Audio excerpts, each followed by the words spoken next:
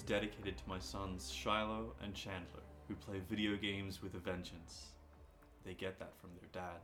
Can't wait till Hellgate London comes out so we can kick butt together. So that's the dedication that I've been talking about this entire time. Incredible. At the beginning of this book. Yeah. And they do get progressively more depressing as we go on. Great. I can't wait. So, welcome everybody to A Murmur or Two, a Hellgate London podcast. I'm Nicole. Joining me is Fergus Halliday. That's me.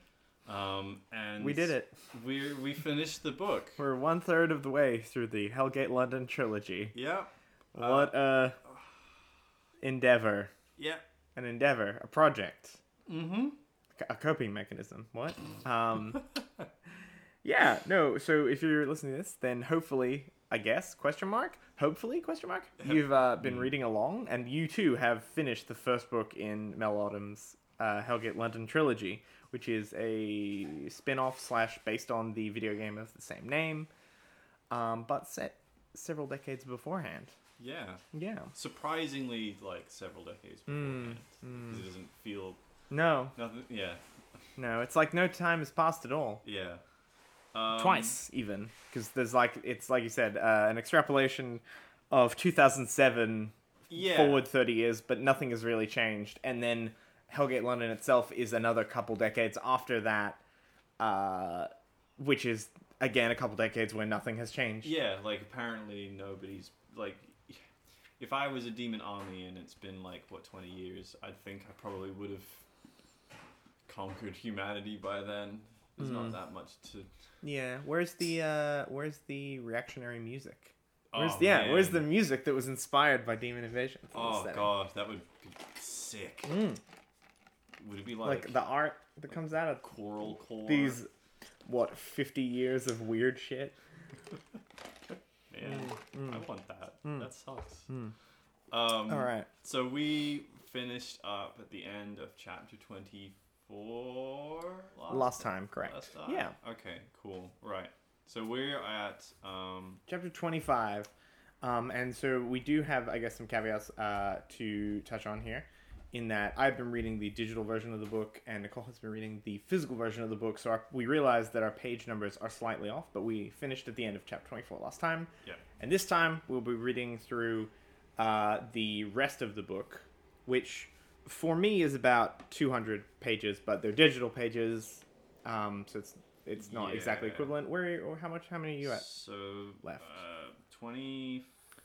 Chapter 25 for me is page 237. Okay, that's interesting. And then if the end of the prologue is page 466. That is frightening. For me, end of chapter 24 is page 199. Yeah. And then the end of the book is 380 or so. The font size on this is kind of big. It's true. It's true. I don't know. I mean, spacing and all sorts of weirdness. Yeah, I guess there's like a huge chunk taken up in the chapter. Yeah. All right. Anyway. So where were we last time? Chapter 24 ended with... Simon was back in action? Simon was naked, actually. Yes, yeah. But, like, he had just reclaimed his, like, manhood / power suit. Yeah. That was the whole thing. And impressed Leah. Oh my gosh, we have so much stuff with Leah coming up. I can't wait. Boy. Oh, there's so much there. And by so much, I mean... Not much, but the amount that is there... Comparatively a lot. So much. But so, 25. It's Warren chapter. We're back to Warren. Yeah. The thing I realized, as I don't want to get too far ahead of myself, this book's very repetitive. Yes. So here's the thing, right, is we said similar things last time we were recording. Yes. So now we're repeating ourselves, telling you how the book is repeating itself. Art imitates life. Life imitates art. Yes. So Warren has decided, actually, Caballos might be a thing I'm into for the third time? Yeah. Because the first time was absolutely not. No. And then second time was... I guess. Everything went badly, and he's like, I don't think I could do this. Yeah. And the third time, he's like, yeah, all right. Yeah, all right, mate. So he goes... we open with him in a car. He's being sort of driven to... the Caballos. I'm forgetting. Like a base for them or something. Yeah, they're like their latest secret base. I I am very differential about this because at this point, this is like the third secret Kabbalist base. Like, Yeah, the first one wasn't that secret either. It was just a building. it was just a building where the lights were out. Yeah. Yeah. Kelly is still there. We've still got that whole situation. Quite, like off-putting. Yeah. Thing that he keeps justifying to himself. We got Liam and Malcolm who are driving, who are taking him there. Liam, I don't think reappears. Malcolm being like his introduction to this other like cell of Kabbalists. I love how you're like, Liam, he does not reappear, and I was just looking, I was like, does Liam show up again? No. No, he doesn't. I love that they describe his like cool face tattoos as well. Yeah, so we get quite a bit of that. We get like a lot of description of sick goths these few chapters. So they kind of drive out to the country in this van. Right. Sort of avoiding demons because they're Kabbalists and they can sense what they are. But so one of the things that I pulled out in my notes was they get to like this sort of, large landed sort of gentry type place. Yeah. And then there's some horses, and Kelly is like, oh, horses, because she's apparently a horse girl. Yep. Correct. As apparently women are. I don't know. And then Malcolm, their intro to this cell of Kabbalists, says, yes, as long as they remain alive and there are no attacks by the demons out here, we'll have fresh meat. And Kelly gets really mad about that. Says, you're eating horses? And like they all kind of like look at her like, what the fuck? Like, there's demons. We gotta eat what we gotta eat. And then my favorite line from this is Kelly looks at Warren in disgust, while still under thrall to him. Like, she's still vaguely mind controlled. Yeah. Says, you didn't say anything about them eating horses. Like. I think you skipped a part here, which is a thing I've highlighted that I quite love, is that when they approach the mansion, I'm just imagining it as like a mansion because it says high stone walls, snow-covered grounds. What is this place, Warren asked. And then Malcolm replies, the home of one of our benefactors. He's one of the strongest of our group. His name is Hedgar Tulane. You'll be meeting him in a little while. Warren knew the name. Tulane? The communications mogul? From what he remembered, Tulane owned a few communications groups that included radio, television, and newspapers. So the Kabbalists are run by Rupert Murdoch. That's what that is, right? That seems like... Who else could it be? He's a Kabbalist, yes, as was his father. It's very... interesting. I mean, it makes sense. How else could Rupert Murdoch have survived as long as he has? Like, how old is he now? He's got to be like in his 80s, right? Yeah. Okay, so now we know. Rupert Murdoch is... So that's definitely a strike against the Kabbalist agenda. Yeah, absolutely. In terms of, I don't know whether you're a Team Kabbalist or Team Templar at this point, but definitely, like, first of all, so it's run by Rupert Murdoch / Rupert Murdoch's son. Like that kind of thing. Yeah. Also, his name is Hedgar. Yeah, which is very funny. It's Edgar, but we put a H in front of it to make it sound like mysterious and imposing. Ooh, he's slightly noble. He's got an H. Hedgar. Yeah, it's good. This is a very funny name. I love it. Yep. Great. I also have highlighted you didn't say anything about eating horses. They just talk about stuff. Of course, we get a bit of occult World War II history. Yes. That's the Tulanes used this place back in World War II during the raids. Of course, the people who were allowed here weren't shown all of the secrets. They've always protected their Kabbalist beliefs from unbelievers. But there was some overlap of that during the Second World War. Hitler's minions were after many of the same talismans our organization pursued. Which, look... Wolfenstein's canon. Wolfenstein is canon. I can't be mad about this. I am absolutely a sucker for Nazi occult shit. As a trope, absolutely. It's complete garbage and nonsense, but I love it. It's just the candy of historical fiction. It's excellent, and sadly, I think is completely unused for the. I think they just mentioned. It's definitely like an offhand mention. And like the rest of the chapter really is just a lore dump as they go around the mansion, and Malcolm sort of just exposits more about what's going on with the Kabbalists. So they do. Yeah. There's a secret fireplace. Because of course there's a secret fireplace, and they go like the thing that he's describing about World War II is like the caverns that are underneath this mansion that they've turned into their own sort of Templar-like base. Yeah. The one thing that happens, I guess, that's supposed to be cool, is Warren walks through a wall. Yes. He does walk through a wall. There's Yes. like a magic it's a very wall. like mind over matter type thing. Yeah. Where it's like you just have to believe that you can pass through that wall, and the like atoms of the wall rearrange themselves around his hand is sort of what's described, right? Yeah. So Align myself is the wording used. Yeah. And then that's the end of the chapter. Really is him passing through the wall, right? Yeah. And then the next chapter is him finishing walking through the wall. Yes. So we'll move on to chapter 26. We will. Did you have a name for that chapter? No, or have you abandoned that convention? I've now abandoned that. There are too many chapters. There's actually too many. And not enough happens. No. Definitely. I'm sad I couldn't keep doing it. That's fair. Yeah. But it's. I mean, like. I blame the book, honestly. We're at a point now where it feels like so many of these chapters are just one chapter broken into 4 chapters. Yeah. And like, just a lot of an unnecessary like dialogue and stuff. Yeah. That, like, pads them out. And weird like cliffhanger question mark. Like Yeah. I recently read The Romance of the Three Kingdoms, and one of the like really funny Romance of the Three Kingdoms isms is that every chapter ends with a cliffhanger. Yes. And the thing that's kind of interesting and relevant about that is that initially you think like, oh, this is a cool, interesting stylistic device. Like there's always, a hook that wants you to keep reading. Like, oh, this scheme failed.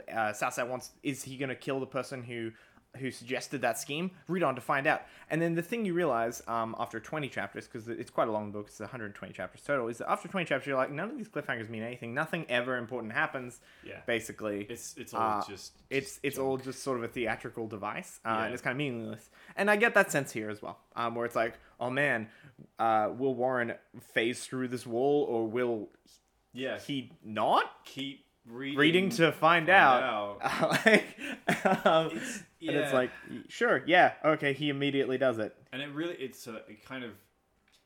does make me again wonder what age group the intended audience is for this game and for this book, because I like it can't be like adults, right? Sure. Like it's gotta be like 14 to like 16 year olds. Yeah, it's definitely got right? that vibe to it. Yeah. Okay. So he phases through, and there's like he's in a cave with all these cool arcane drawings and like symbols on the walls, and it's like also described as like a lab. Yeah. So I'm just thinking like alchemist lab type energy to it. Mm-hmm. There's an interesting thing here where he sees a man with tattoos and scars covering every square inch of skin.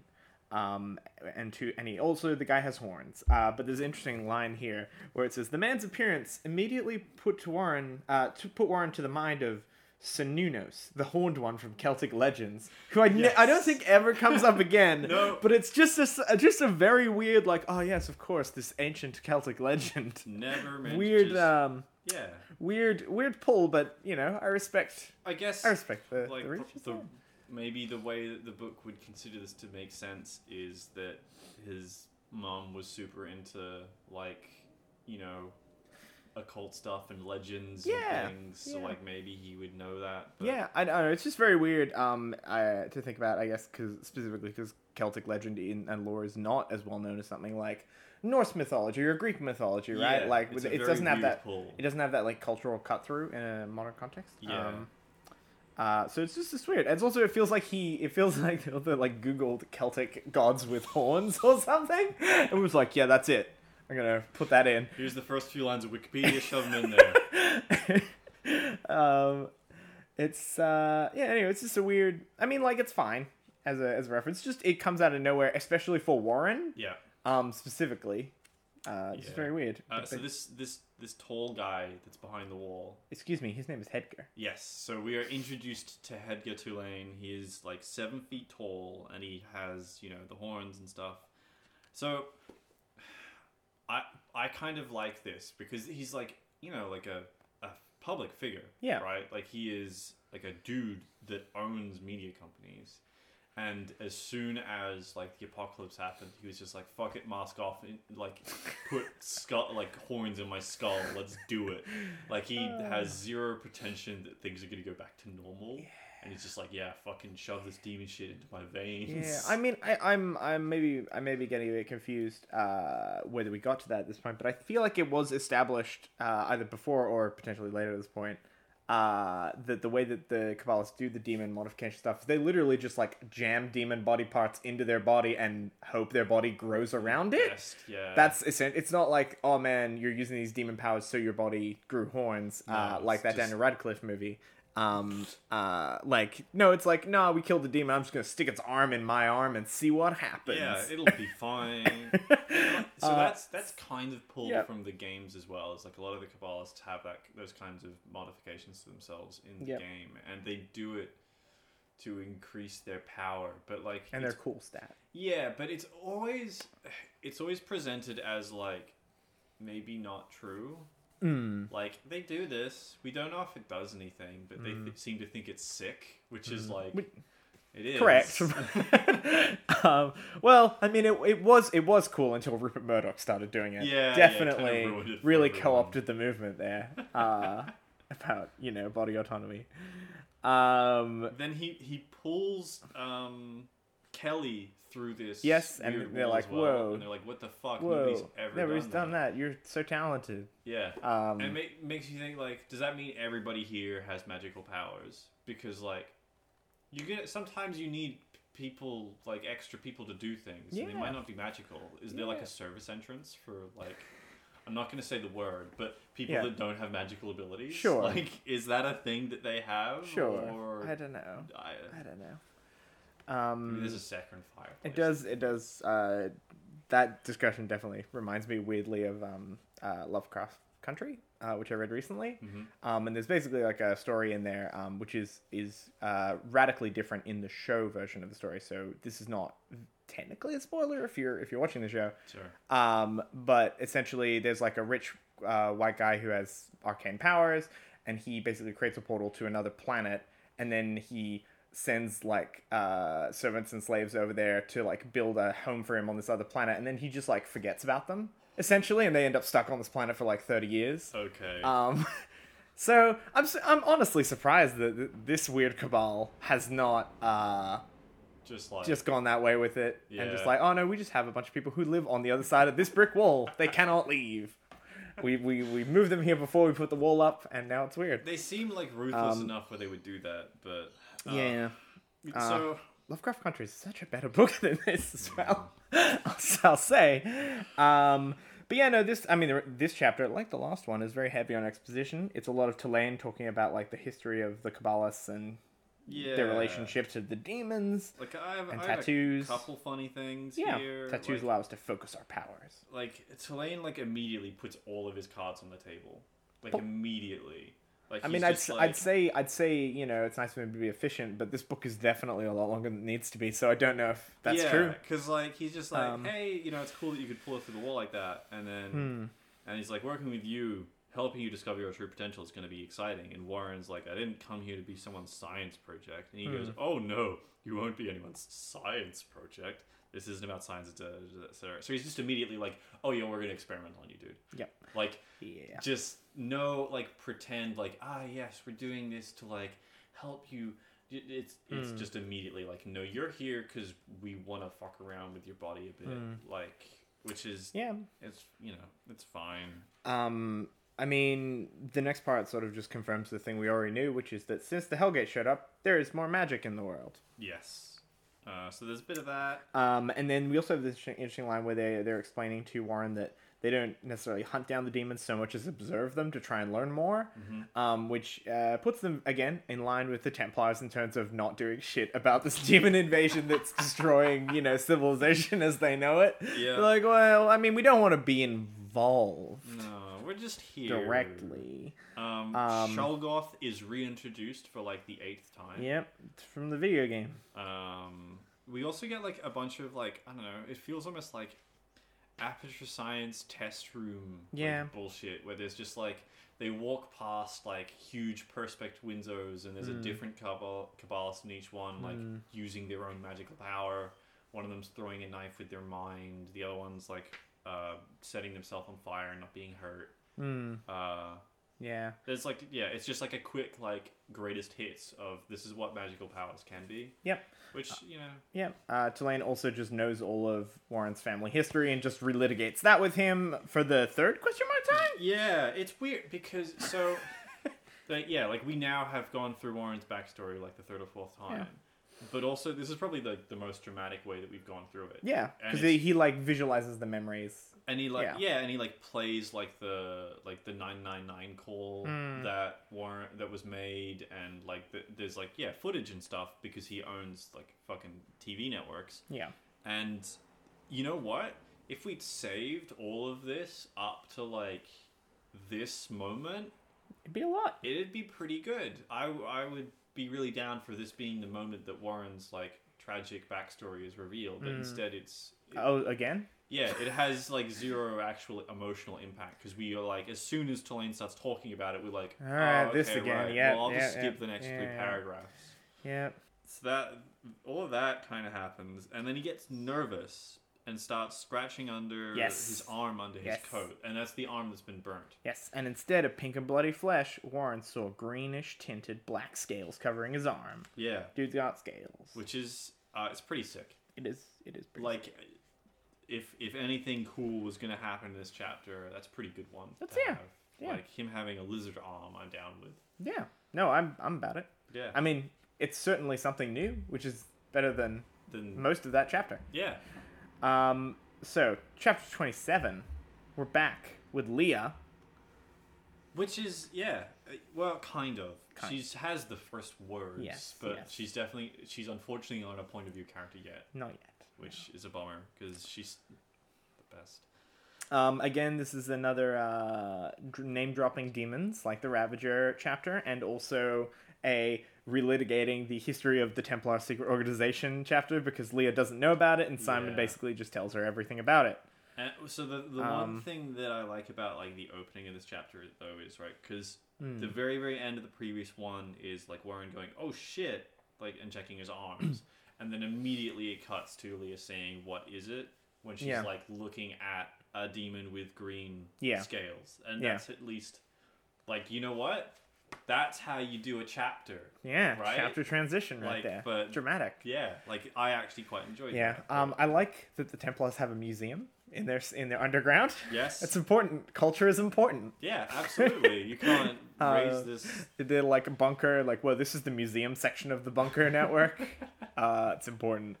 There's an interesting quote here where Leah vaguely agrees that chemical weapons are permittable. Yes, so actually, like, if I was doing chapter names, I would call this one "Leah is faced with questions of moral philosophy," because like a good like page of this is just like Simon basically interrogating her. Like, would you use chemical weapons on the demons? And she's like, I don't know, man. Who could say? Yeah. that's basically. It's just like, what kind of spells, good or evil? And he's like, well, that's a dumb question. And then. I mean, the book through both the Templar and the Kabbalist sort of threads is definitely like magic is a science. We kind of like it is kind of interesting that it kind of grounds magic in the same questions that it asks of technology, right? Yes. It's like magic isn't this like unfathomable thing. It's just a thing that exists that we have a limited understanding of and can use, and the ways in which we use it. Yes, but we don't know necessarily what the implications of that are. And it is repetitive, but it is at least an opinion that the book has about it, which I find interesting. I really like. So like the kind of the meat of this dialogue that Simon Leah has is he asks her to define good and evil, and she says that's simple. Good, love it. Yeah, and then he says, "Is it? Tell me, are a soldier's actions killing enemy soldiers good or evil?" And then she says, it depends whether the soldier is fighting for you or against you. And there's a real just lack of spine here from her, which I think definitely, if you didn't already realize who Leah is, you probably can kind of guess what her job is now. Yeah. We meet a female Templar called Anne. We meet 2 female Templar. Ooh. But the Anne's the one that matters. And Kiko. Yes. Who's the first Asian character we've seen in the book, right? I feel like I can't recall. At least it's the first character with an Asian name in the book for sure. But I mean, it says her features were Asian, which. Oh, does it? Yep. Okay, yeah. I forgot. Yeah. I was too busy focusing on how it described the other woman in this chapter. Oh yes, of course. So I figured I would read that word for word. Of course. The Templar halted her charges for a moment. She's taking care of some kids, as she's a woman. Yes. Yes. Then her faceplate flared open. So apparently, again, I'm going to break out again. Apparently, her one doesn't turn transparent because they have. They do, yeah. But this one just opens. Yeah.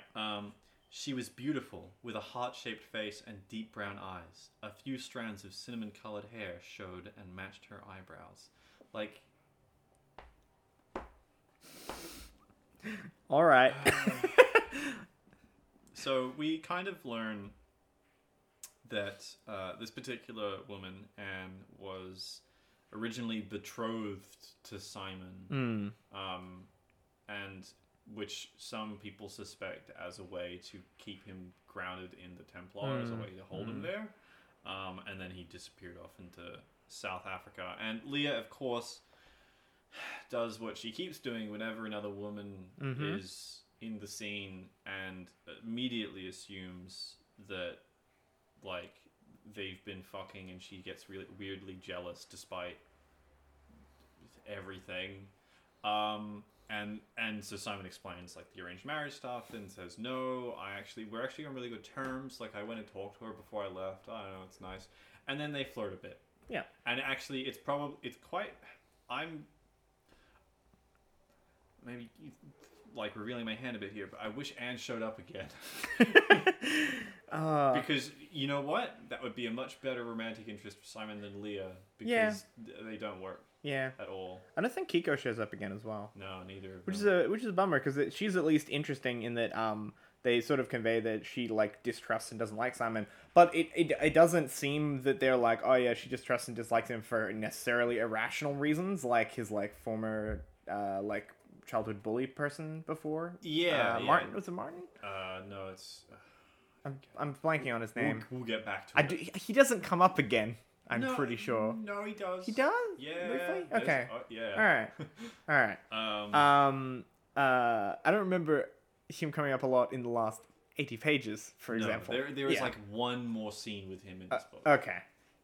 Yeah. But, like, it is at least vaguely interesting that there's, like, some diversity to the Templars, and that there's someone who's not, like, 100% like on board with it. It's just interesting. Yeah. She seems like she could be an interesting character. Absolutely. Or at least starting from a more interesting place. Yeah.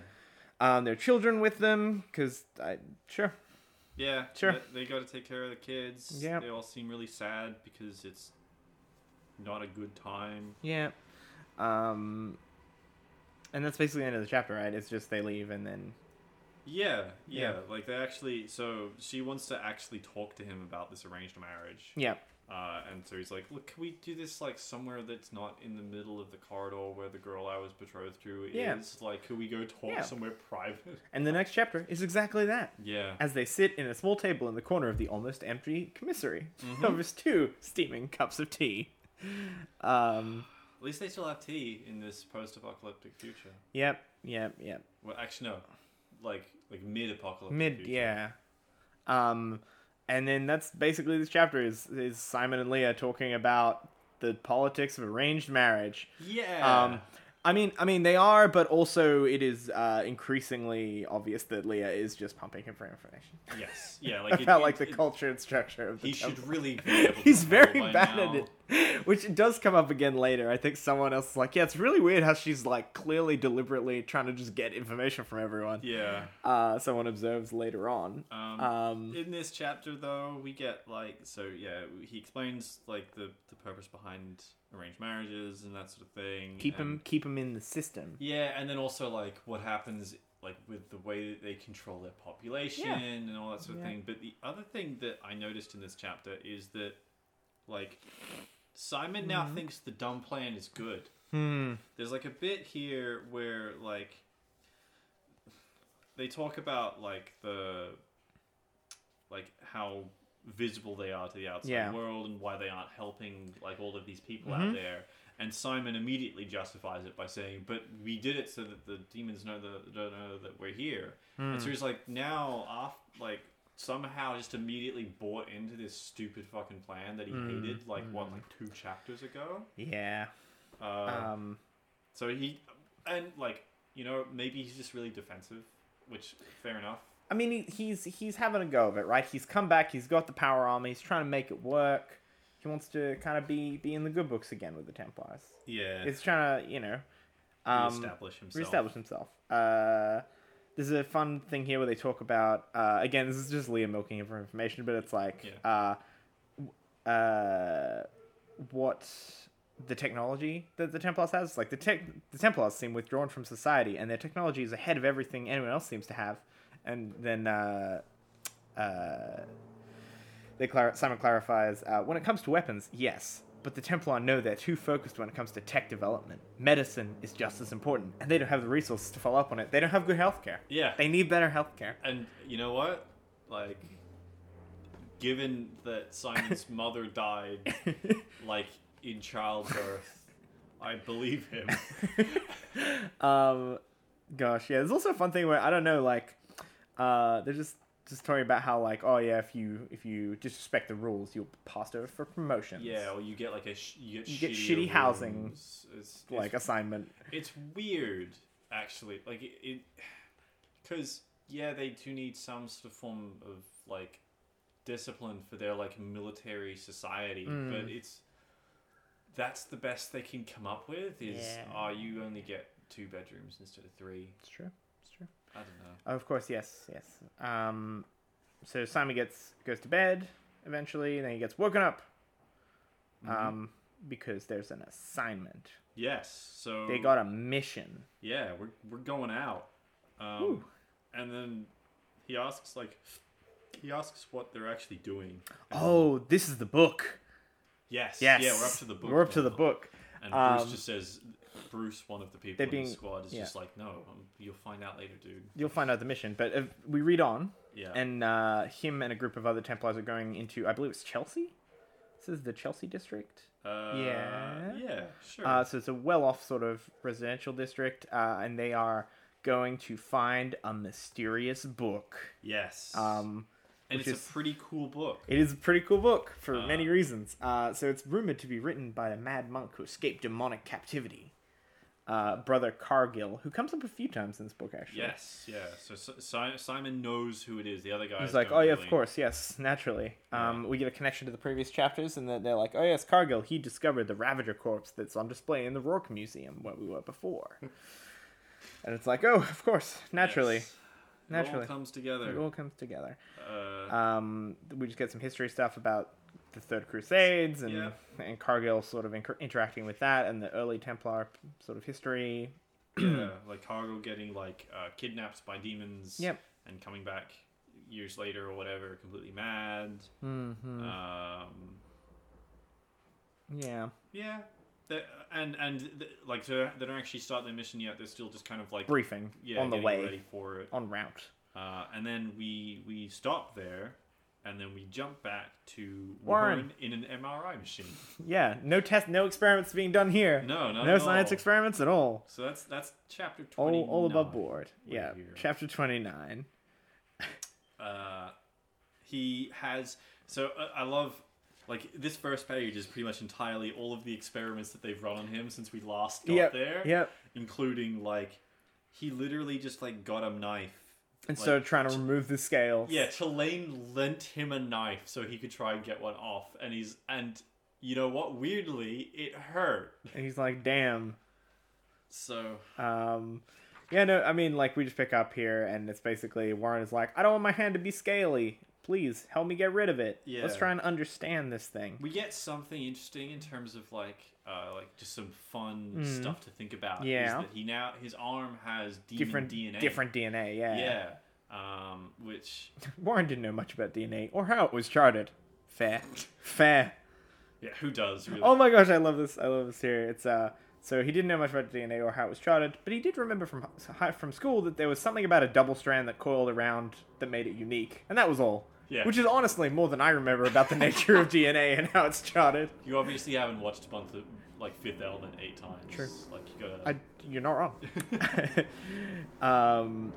Gosh, this just reminded me about Mila Jovovich. Yeah. And that whole thing. Mm-hmm. Did you see that Monster Hunter trailer? I know we're getting a bit off topic. Did you see that Monster Hunter trailer? I saw that there is a Monster Hunter. Oh, the trailer has her on a jeep shooting machine guns She's at in like. Monster... Yeah. Is it directed by her yeah. It's their husband? new thing. Yeah. Oh, yeah. good. And the thing is, we need to encourage it because like they've done Resident Evil. Yeah. Now they're doing Monster Hunter. What's next? Phoenix Wright. Think about Mila Jovovich in a Phoenix Wright movie. Now we're in it. She'd be a good Mia. Yeah. Man. Think about how extreme and like completely like deviant from source material it could get. Oh, I can't wait. Oh, what a Okay. possibility. Everybody Anyway. go see the Monster Hunter movie. Yeah, we need to support art.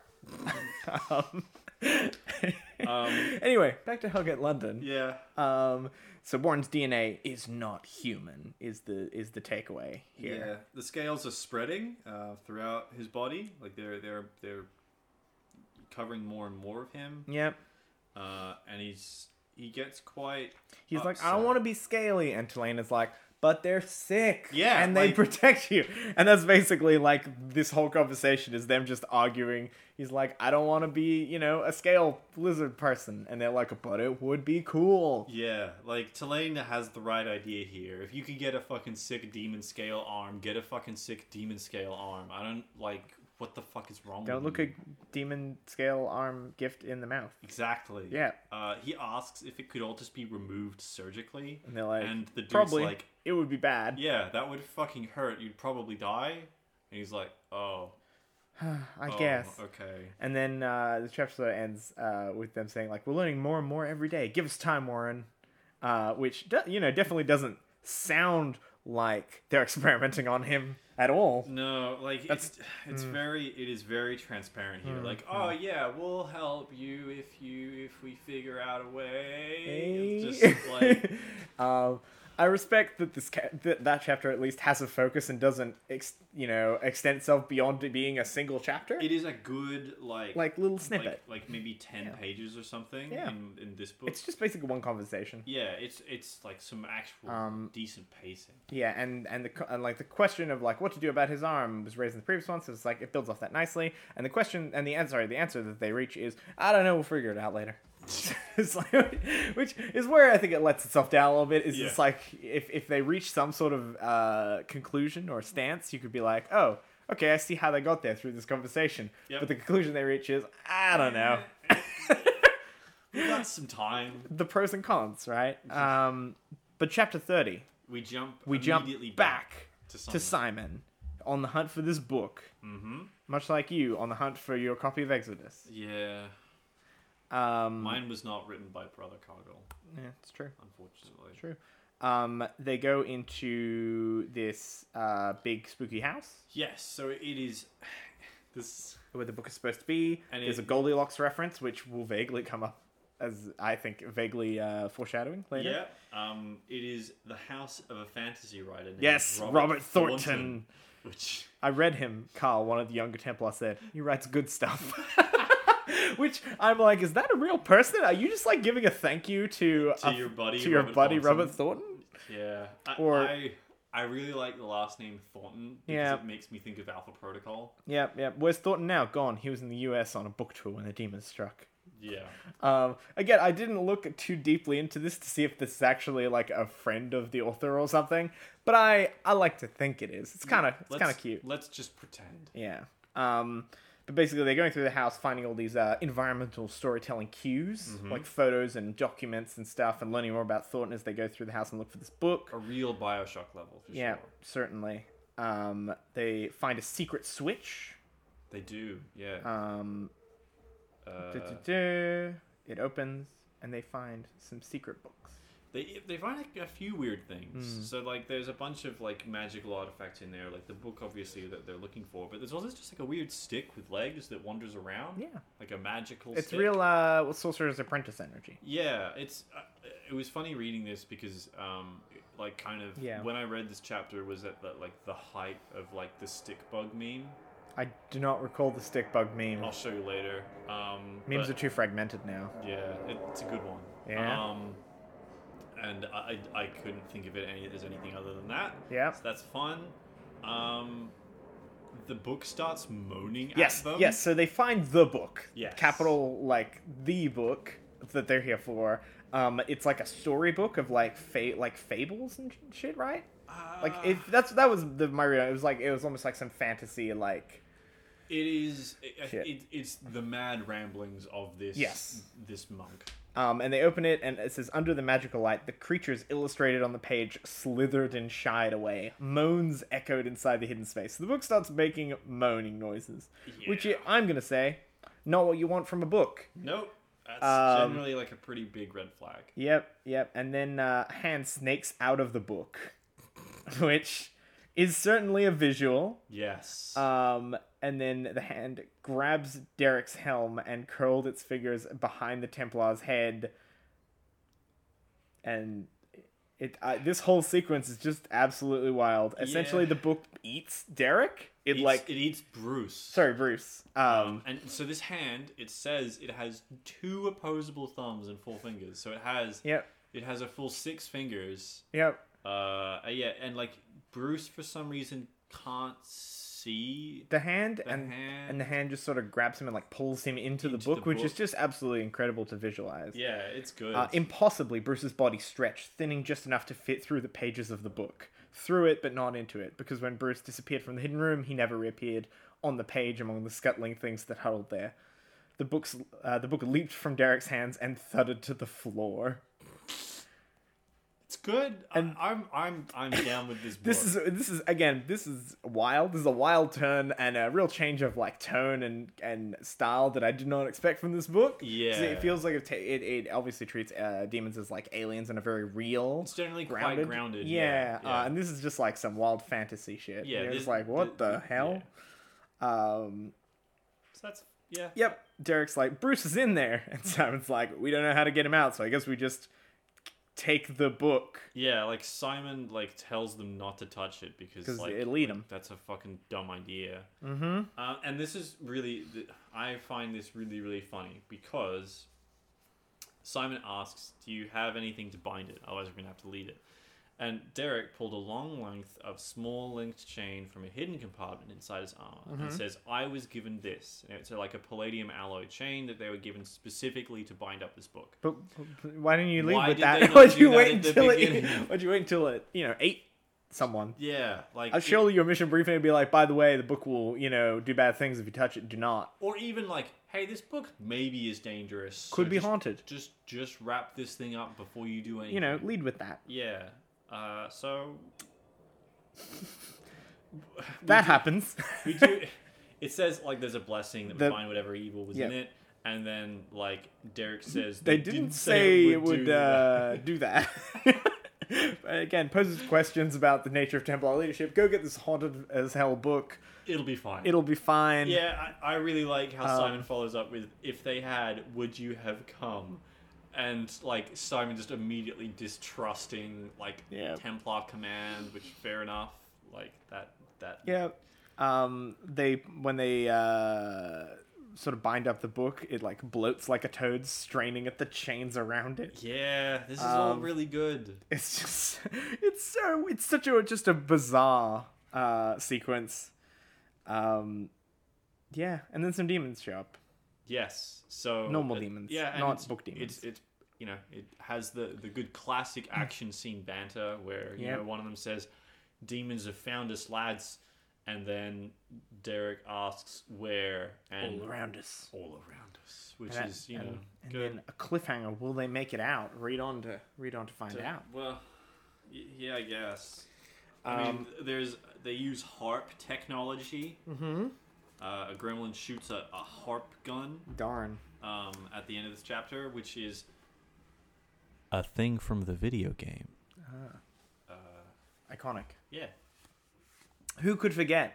Certainly not me, who played 30 hours The of whole this thing. game. Yeah.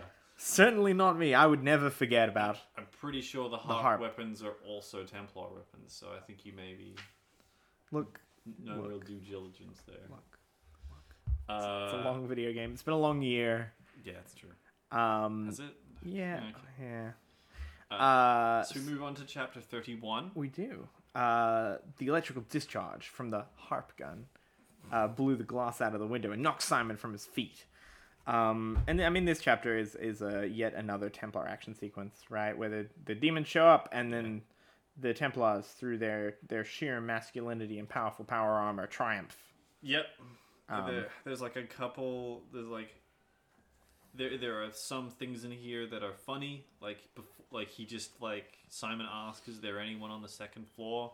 And then they say no, and he goes, "All right, good, because I was about to throw a grenade." Just like, which Polite task. Yeah.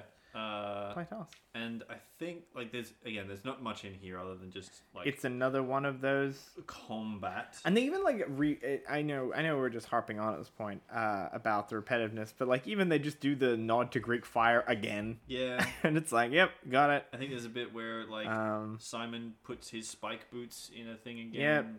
Like we're just at this point we really are just repeating ourselves. Yeah. And like it doesn't help, I think, that these action sequences are just they're not great. Yeah. To begin with, but now it feels like we are just hitting the same we're just sort of hitting the same notes over and over again. It's just there's a bunch of gremlins and the Templars just like smash them. Yeah. And some Templar die.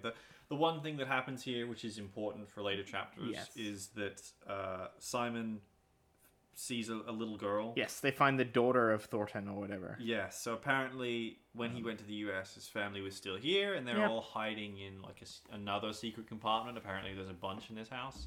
Honestly, that seems like a fiction writer thing to do. I guess I've seen Knives Out. Yeah, sure. If I was going to be writing a bunch of fantasy novels, I would have secret bookshelves. And so Simon is faced with a dilemma of either saving these two children and their mother, or leaving so that his Templar buddies can escape. Yep. And he does the morally true and correct thing, which is help the family to the expense of his Templars, because he believes in knighthood and honor, which is kind of it's the thing. This one thing that happens. That's his entire character arc for the next 150 pages. Yeah, the rest of this book is purely about the consequences of that action. Yeah. And so something important happened. You wouldn't know it though. No. The book does not really like lean into it. It doesn't belabor the point. No, it doesn't really. It's just because we've kind of gone over a few times now that Simon thinks that the Templar are doing things wrong when he's not defending them from Leah. And so like at this point is like it is kind of that ultimate moment for him as a character to be able to say like, no, what we're doing is wrong. Like we need to save these people. So I don't know, like that's the end of chapter 31. Remember Detective Hyde? I do. Oh. I don't actually remember. I hope he does show up again. I feel like he's probably like a second book character. Yeah, no, But again, what a character who could be intersecting with these characters in interesting ways. Yeah. Like it's part of me. Like, so we're already like well before the actual games in terms of where we are in the timeline, right? Yeah. You know what would make a really good Hellgate book is instead of as the invasion is happening, like we could have a book even further back about like say Hyde investigating the ritualistic murders before the demons were doing to open the Hellgate. You would think that would be the thing that you would do with the Hellgate prequel novelizations. Yeah, and like there are books that do that sort of thing and they're fun. Like there's some really good 40k novels about like detectives that do exactly that thing and they're really fun. and they're way more fun than Yeah. more Templar combat. Yeah. So anyway, this next chapter, 32, is really just belaboring the point of Simon being like, we have to save these innocent people. And So Derek right is like, after I say in chapter 31, we don't really belabor the point there. We do immediately. I'm not making a big deal out of it. That's basically where we're at. We've got to save these girls. We've got to save these people. Yeah, and then his Templar people are like, come on, we don't have time to take care of them. We have to go. Yeah. It's cool. He actually, like, the girls, like, the young... Because she's got to be, like, I don't know, like 12 or something. She's quite young. Yeah. He, like, tells her to, like, fucking, like, take her brother out. And, like, she does a good job. Yeah. Like props to this, like, young girl, like, taking care of her brother and saving him from demons. Like, good on ya. I did wonder if that young girl would appear in Hellgate London, the game, but I do not believe. No, they were too busy making Diablo jokes. I do, yeah. Yeah. But essentially they fight their way outside the house. Yeah. And they escape. It's basically another really extensive... There's a big like, action sequence. There's shooting. There's stabbing. Yeah. There's like a huge like skirmish out on the street. Yep. So it's like besides the prologue, it's kind of the first big like outdoor fight that we've had. Yeah. Because everything else has been in tunnels or in buildings and so forth. So, and you know what? It's fine. Prefer the tunnels to this because they're just all standing in a row. Yep. And chopping up demons. I mean, look, I can't say it's not an authentic depiction of the combat in Hellgate London, the video game. Yeah, I guess so. It is kind of empty, repetitive, and meaningless. That's a bit harsh. The video game does have that, like, icon matching mini game. It does. Yeah, and it makes like a cool fling, ding, ding, ding sound when you get jackpot. It's very satisfying. Yeah. This does not have that. No. At all. We get, another calm voice saying defense critical for like the 4th time in this book. Yep. Defense critical. Oh, man. Isn't? It's his dad's voice, right? No. It's just a generic woman's voice. No, didn't we have? Doesn't he have his dad's suit? Because the whole thing was the calmest Thomas had ever heard his father's voice. No. So, what happened was at the vault. Okay, the vault has that voice. No, so the security. This was the really stupid part. Okay, was that the vault's security voice has a standard woman's calming voice. Simon's dad considered using his wife's voice. Okay. But didn't. Okay. And the book just tells us that. Right. And then drops it. Yeah. So, no, there is no callback to Simon's parents here. Just health low. Yeah. just video game stuff. Yeah, just video game stuff, which is not a bad episode title. But chapter 33 at this point, I'm just gonna, we need to keep moving forward here. We got a lot to get through here, and not much is happening there, so I think it's important that we continue. Yeah, I think if we get to combat, we move on. We go back to Warren, and we open with more discussion of the scale arm. I love this chapter. Also some real value judgments here of like Warren is talking to this character Naomi, and he says, surely she would have been pretty if not for all the tattoos and piercings that adorned her flesh. Yes. Wow, Warren. Warren's a real scumbag. What a piece of shit. Naomi, you're beautiful. Call me. And also we have this thing, it was a look, Kelly would have said sarcastically. Yes. Like... Cackling. I'm sorry, Mel, but you're writing a book about, like a demon apocalypse. Like, people are gonna dress as goths, and I think be pretty accepting of that fact. What I do... So, my very, very first note for this chapter was just monster fucker Naomi. Because, like, she's just, like, sensually, like, rolling her... Like stroking his scales and stuff with her hand. And, man, she's so into it. And this I can get behind. Yep. Other than that, we have this idea of being named. Yes, so we introduce like the concept of a demon having a name. If demons have a name, it means they are a big deal, essentially. Yeah, and I think a bit later on we get an understanding of how that happens. But one of the very interesting things about this chapter is we get a little bit more like fake history stuff. Yep, which is always the best part of this book, I think. I mean, when it's new fake history and not, again... the same fake history. Yeah. Yeah, so this fake history is really good. If you Merihim specifically comes up here. He's the bringer pestilence. Talk about how he came to the world before, during the Dark Ages, and brought the Black Plague to Europe. Yes. And then he also, some say that he journeyed with Christopher Columbus to the New World and was responsible for the deaths of so many Native Americans there.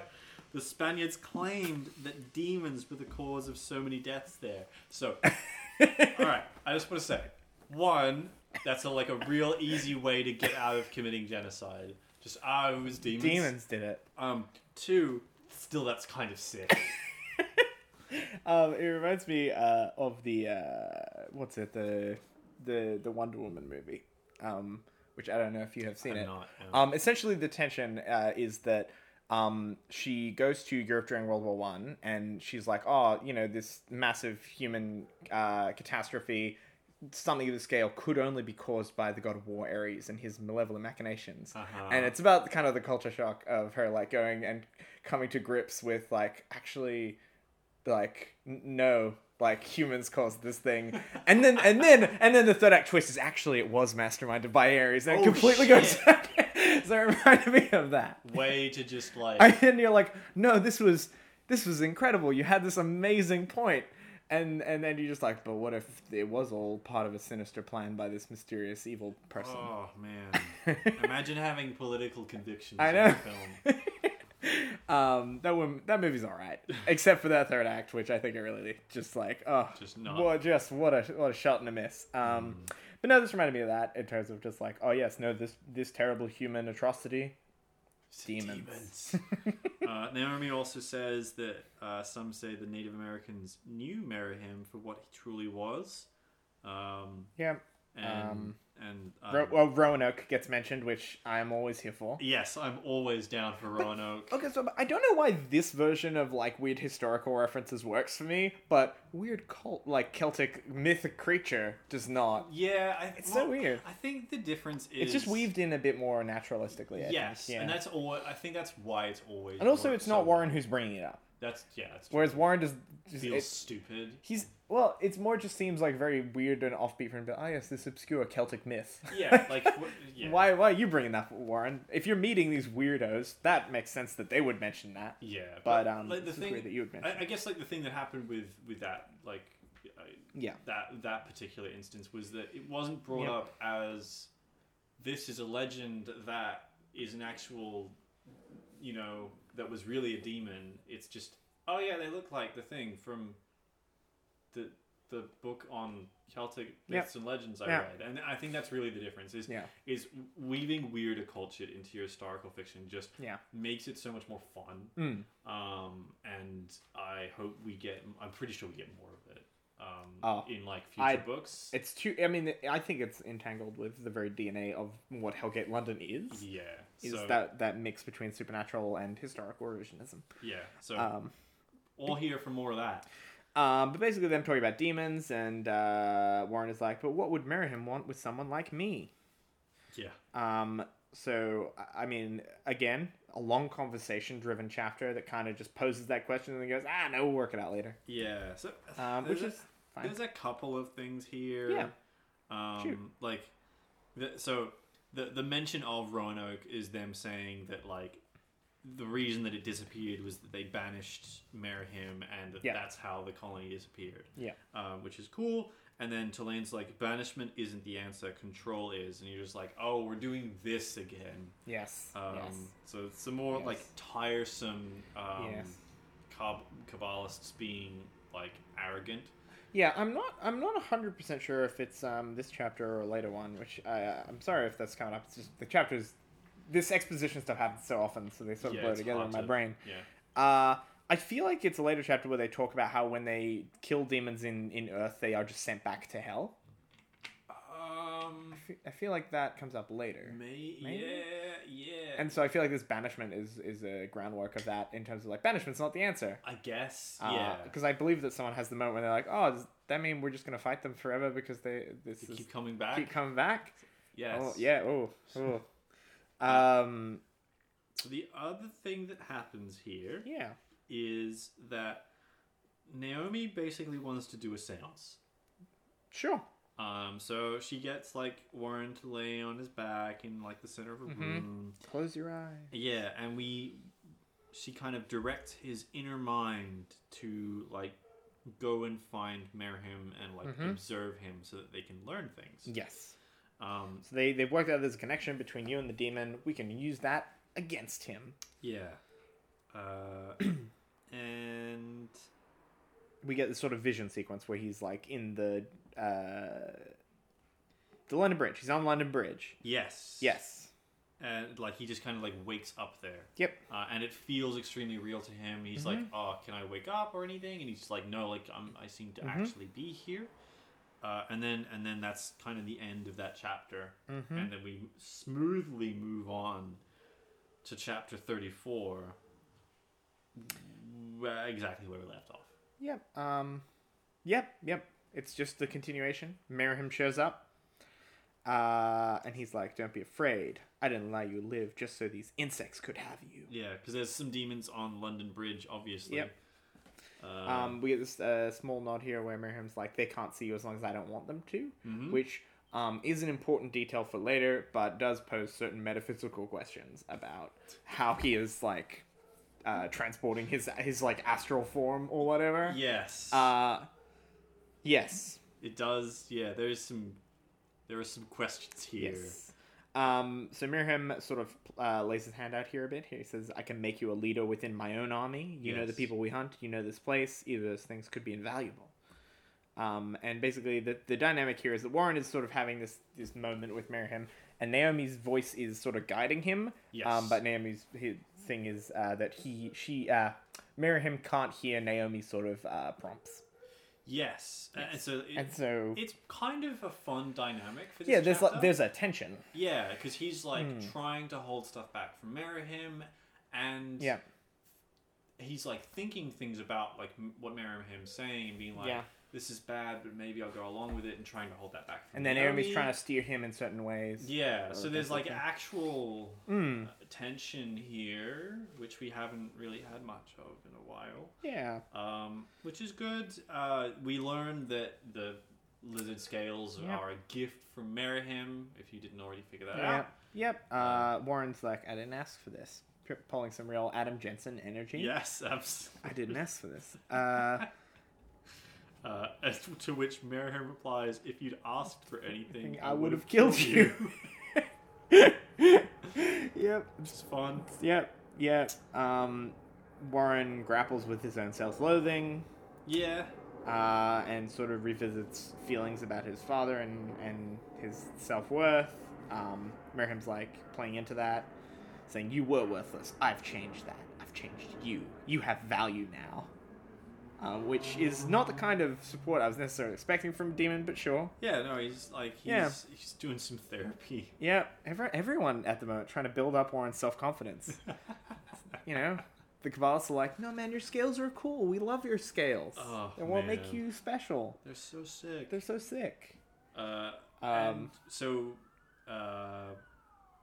Merhim gives Warren a mission. Yes. So he needs Warren to find something for him. He doesn't say what. Yes. Even though Warren asks, and he's basically just keeps asking one-word questions, being like, "How am I going to do this? If I don't know what it is," and he's just like, "Yeah, you'll figure it out. It's fine. Don't worry about it. Don't worry about it. Don't worry about it." And then he just like blasts dark knowledge into Warren's brain, and Naomi like gets like psychic backlash and screams out in pain. Yep. So that'll happen when there's a seance. Yeah, and then he fucking kicks him off the goddamn bridge. He kicks his astral form off the bridge. Yeah, and then we have like a... And then he sort of wakes up out of the nightmare in his body. We have an inception moment where form wakes you up. Yep, the kick. Yeah. Merham has seen that movie. And he wakes up. Yes. And Naomi is having a rough fucking time. Yep. She is curled up in pain. He also sort of like mind controls Kelly again. Yeah, and this kind of gets and I think as we go on here, she seems to have less and less like person inside personhood. her. Yeah. And like not in like a this is like it's a woman who's written badly in this book way, but in like a Warren's becoming kind of darker and being more controlling of this woman. Mm-hmm. So that's cool. But it's all right though. A physician arrives and examines Naomi, and she is okay. Yeah. Which is nice to not have a character, introduced and then immediately killed for once. It's like a nice change. Yes. So this is a really funny end to the chapter. Yeah. She's like, do you know what Merham wants? Yeah, it says no. No. Didn't he tell you? Yeah. And so he says, you were there. Did you hear him say anything? And then Naomi reached up suddenly and laid her palm against his temple. Warren shifted, intending to knock her hand from his flesh, but then a blinding electrical pain surged through his brain and everything went black. So they're just swapping like who gets knocked out. Like, yeah. Yep. And that's the end of chapter 34. That's the end of the chapter. But will Warren survive? Read on to find out. Well, you'll have to wait because 35 is actually with a different character for once. Ugh. So we're back with Terrence Booth. The character we were talking about before, right. Whose name we forgot. This is Terrence Booth. This is the last scene that he's in. Yeah, and he's just like chewing Simon out, like, how dare you? It's the second last scene he's in. Okay. Yeah. He says, how dare you take care of those civilians? They're not our problem. Yeah. And this is just like your standard police chief chewing out a detective scene. You need to stay on the mission. Yeah. And Simon kind of shuts up here. He's like, look, there is no reason for me to argue with Terrence here because he's just gonna fucking kick me out and imprison me or something terrible. Yep. But he holds back his righteous anger at the dishonorable Terrence Booth. We're not here to save people, Booth said. That's not what all this temple's intended when they died at St. Paul's Cathedral. That's not what your father intended when he died so that we could have a chance to carry on this war. We're here to win the war against the demons, not lose it slowly. Very unclear what the winning will involve, but I would have thought that All Hallows Eve offensive would be counted as losing it quickly, but Booth is also very, very upset at. He sort of explains the reason he not the reason, but I guess his excuse for not caring about civilian lives is that these people watched as King Philip IV broke the ranks of the Templar in 1307. Yeah, which no, that seems a little unfair. Yeah, I get holding people accountable for the actions of. You could be people didn't care then. Why should they care now? But holding them directly accountable is a bit weird. Yeah, it does. It's dumb. It's really stupid. Oh gosh. And I think it really does. I don't know if this is intentional, but it's. That can't be the actual reason why he hates Simon. He's mad about this because Simon, he just doesn't like him. Yeah. And I can't tell if the book is doing that deliberately and being this is his weird excuse and it's kind of stupid, or if it genuinely thinks that this is why Terrence Booth would be mad about this. Yeah. Because if so, whoa. Yep. He says the only reason I'm allowing you to stay at this point is because we need every able-bodied warrior. Now get on my side. Yep. That's Simon goes to the med center to check on the children. Yeah. Well, yeah. And he tries to not see them. He's just wants to check that they're okay. Yeah. Because he knows that Terrence will get really mad at him if he actually goes and talks to them. Yeah, but they're fine. If you're wondering, the mother had lapsed into a diabetic coma before they rescued her. Yes. But the Templars, limited medical knowledge has saved them in this We get a instance. new woman as well. Great. Does this one last the chapter? Yes. Kay. Yeah, and like we get her description is a pretty woman. Simon thought her name was Kay.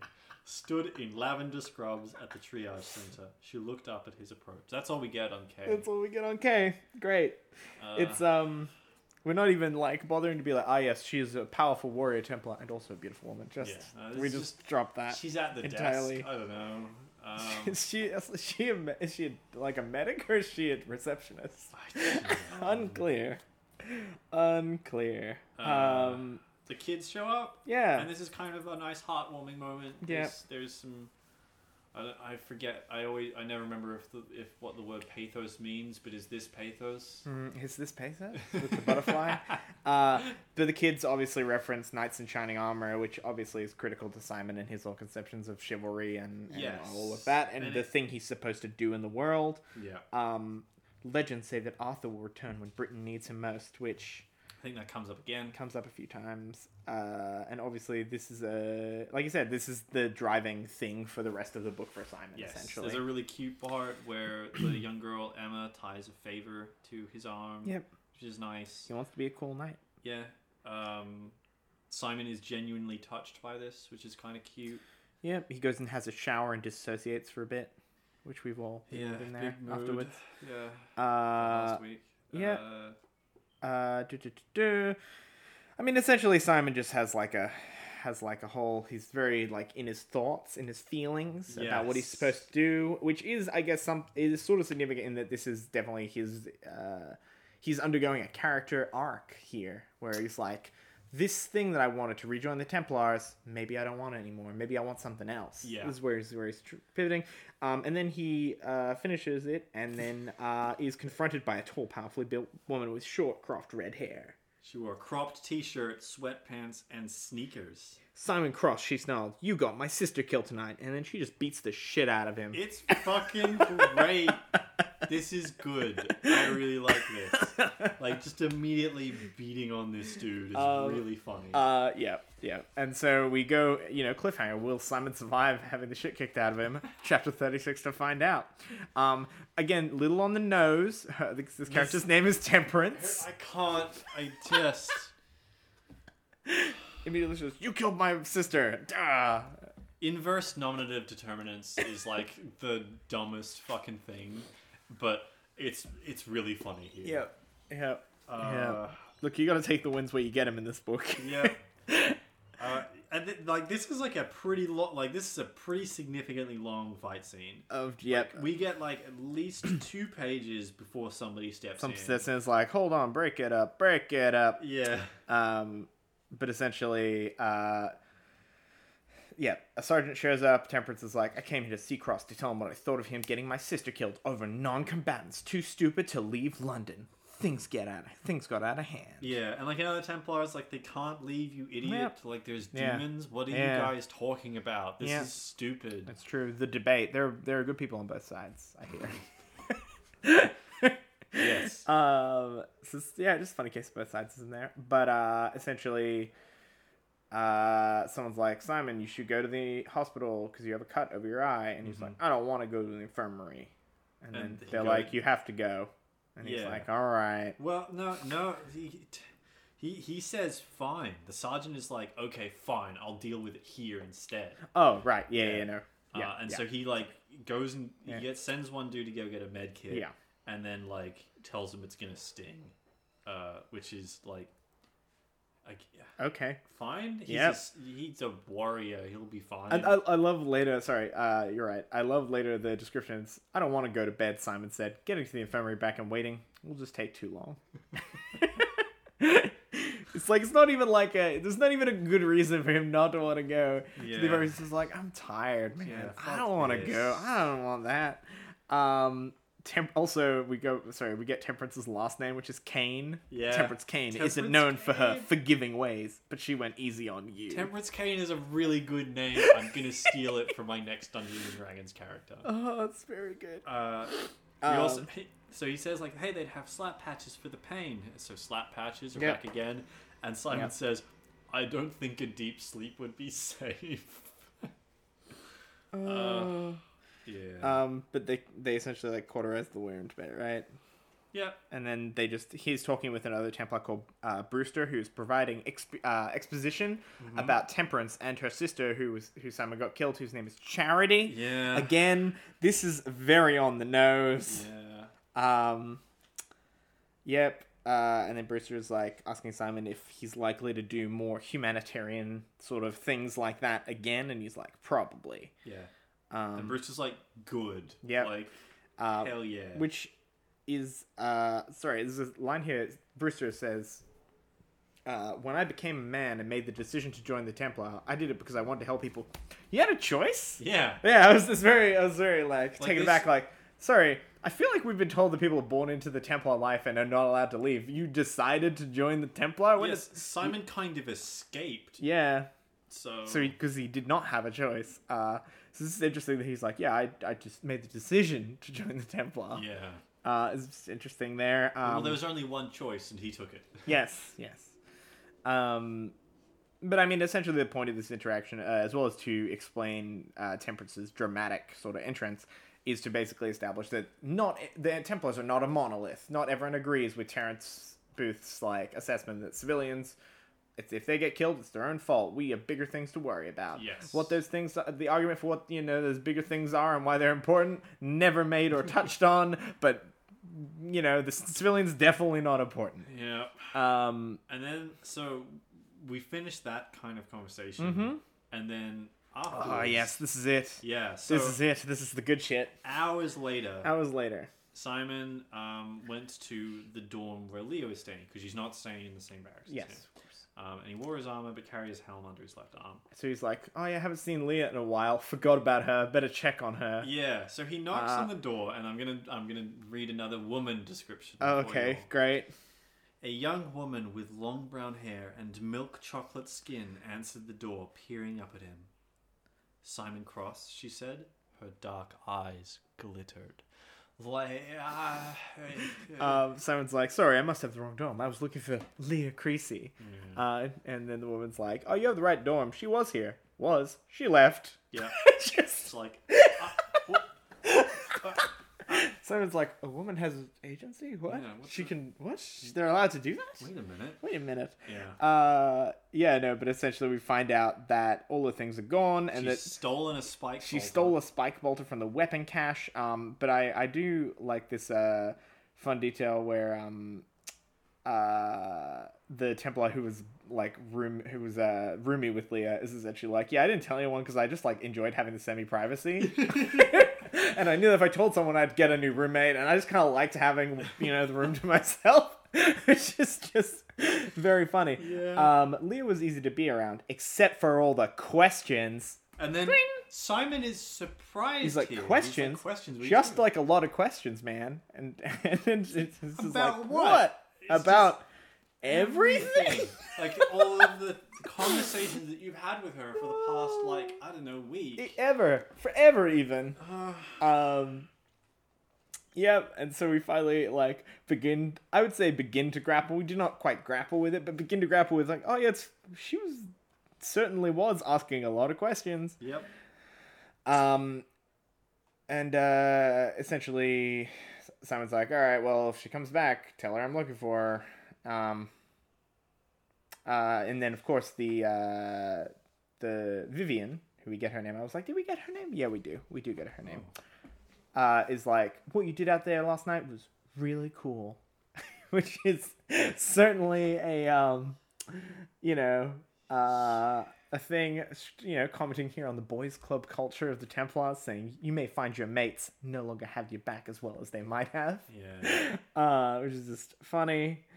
If you need a friend, I'm here. Which again is all about just building this idea that there are people who do take Simon's side, even if the management are not thrilled. Yeah. And then Simon checks basically the security footage of Leo just leaving, and he's like, oh, I guess fair enough. Yeah. It's funny, he goes, why didn't somebody stop her? And then the young security officer said, no one was told to. she was your guest. Your responsibility if you wanted her to stay. Yeah. So, Yeah. like, Yeah. yes, Simon, you probably should have remembered that Leah is a person that exists. I don't know. Oh, it's so funny. So, But that's basically this chapter, right? It's just him going around being like, Leah left? Just cackling. I mean, I will take it at the very least. It's an isolated chapter with a clear through line of what it's about and what's happening. Yes. As opposed to 3 chapters of consecutive action scenes that kind of don't really mean anything because we know that no one important will die. mm-hmm. So I think we should probably take a break. I think. there. Yeah. It's been an hour. We've been going for we're about halfway through what we need to get through. I think. Yeah. So I think we're making good time. We're in good time, but we'll definitely take a quick breather. Yeah, and then we'll come back with chapter 37.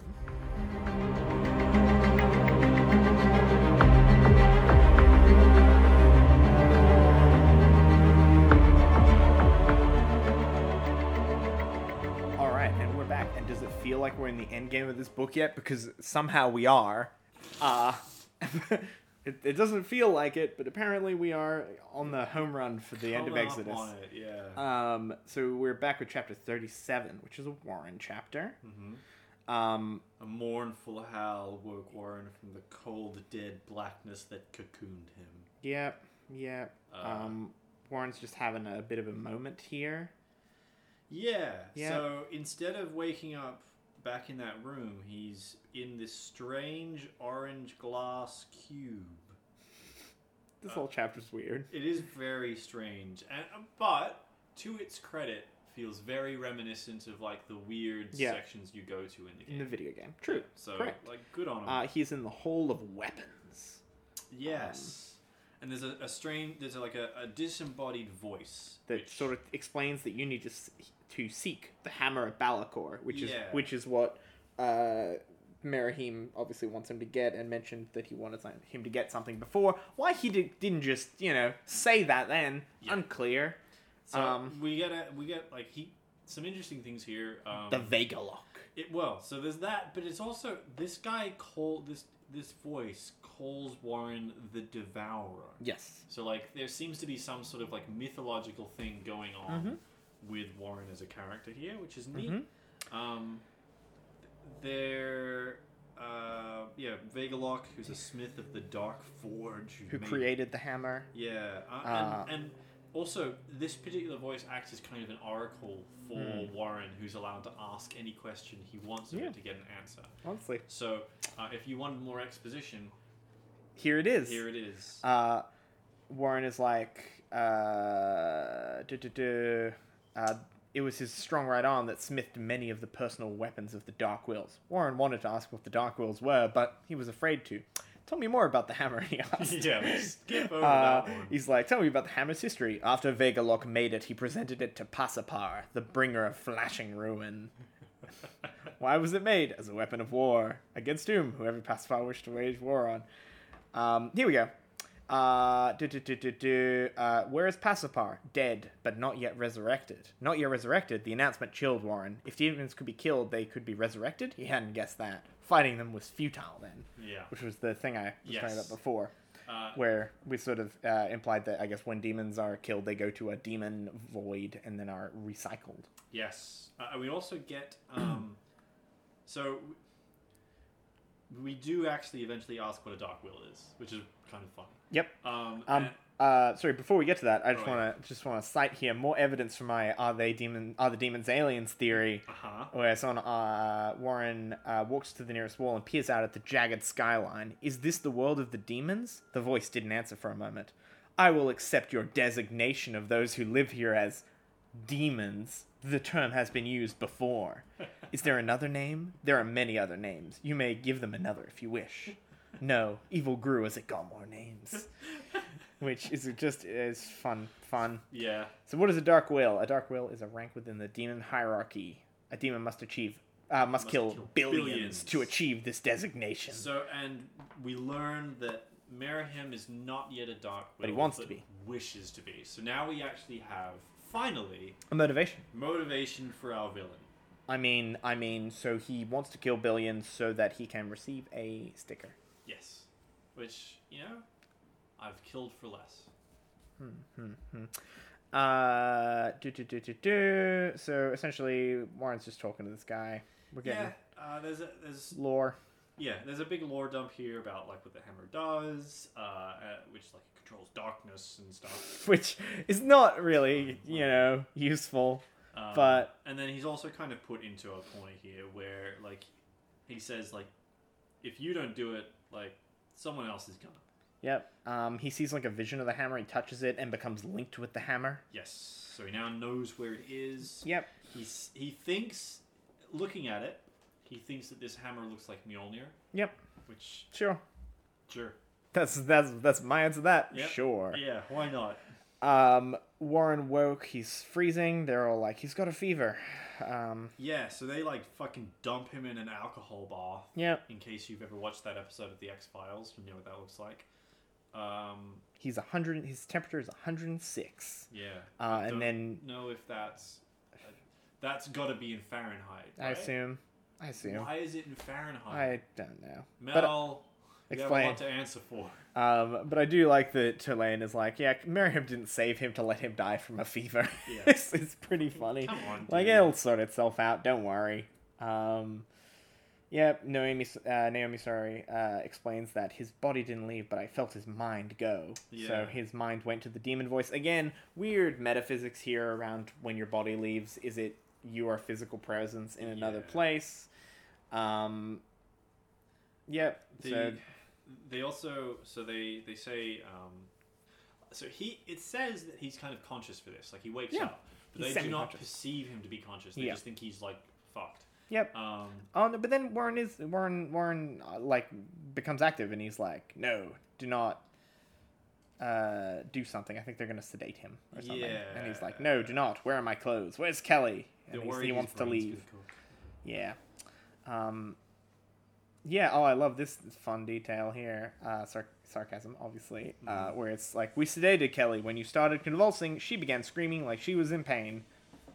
Not good. Yeah. Not good.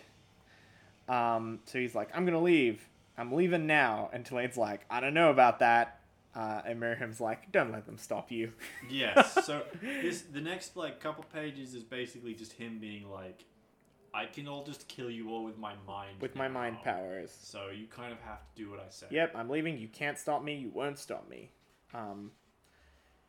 And so Naomi sort of works out that the demon is siphoning power into him. I can't do anything. And Tulane's like, all right, you can leave, but let us come with you. There's so much we can learn, which is just pathetic. Yeah. And so Merihim says no into his mind, but... Yep. Warren is like, I won't stop you from following me if you want. Do whatever. Just bring me my clothes. Yeah. So, like, that's kind of fun. I kind of like that because it means that we still actually have people to go with him, and it's not just him thinking to himself. Yeah. Which is, nice. Yeah. And Merihim's mad at him about taking his people. Mm-hmm. He figures out where he needs to go to find Yeah. the hammer. He sees in his mind the Hold Stock Glassworks manufacturing Yep. building. And they basically get in a van and go. And just fucking go. Just go. I can't believe I'm just remembering how just stupid this whole sequence coming up is. Yeah, it's but really we're going to dumb. get there. So, chapter 38. We are Simon. He's at Queen Anne's docks, who's looking for some demons. They see demons sort of moving bodies. And someone's like, what are they doing with the bodies? Probably eating them, said another. Yeah, they're all just like on London Bridge. Just they're on a mission. Yeah. It's not really like clearly set up, given I think the last thing we saw was him searching for Leah, so it's just cut to another mission. Yeah, and they're just doing stuff. They're doing stuff. There's a bit here where they talk about the landscape around St. Paul's Cathedral called the Burn, where it's growing larger every day, consuming everything in its path. Part of it had overlapped the Thames, and then that's why the Thames is basically drying up and being weird. Yeah. I believe they have this moment here, and they're like, wait a second, if the Thames is being sucked into this like hell void and drying up, does that mean that the ocean is being drained?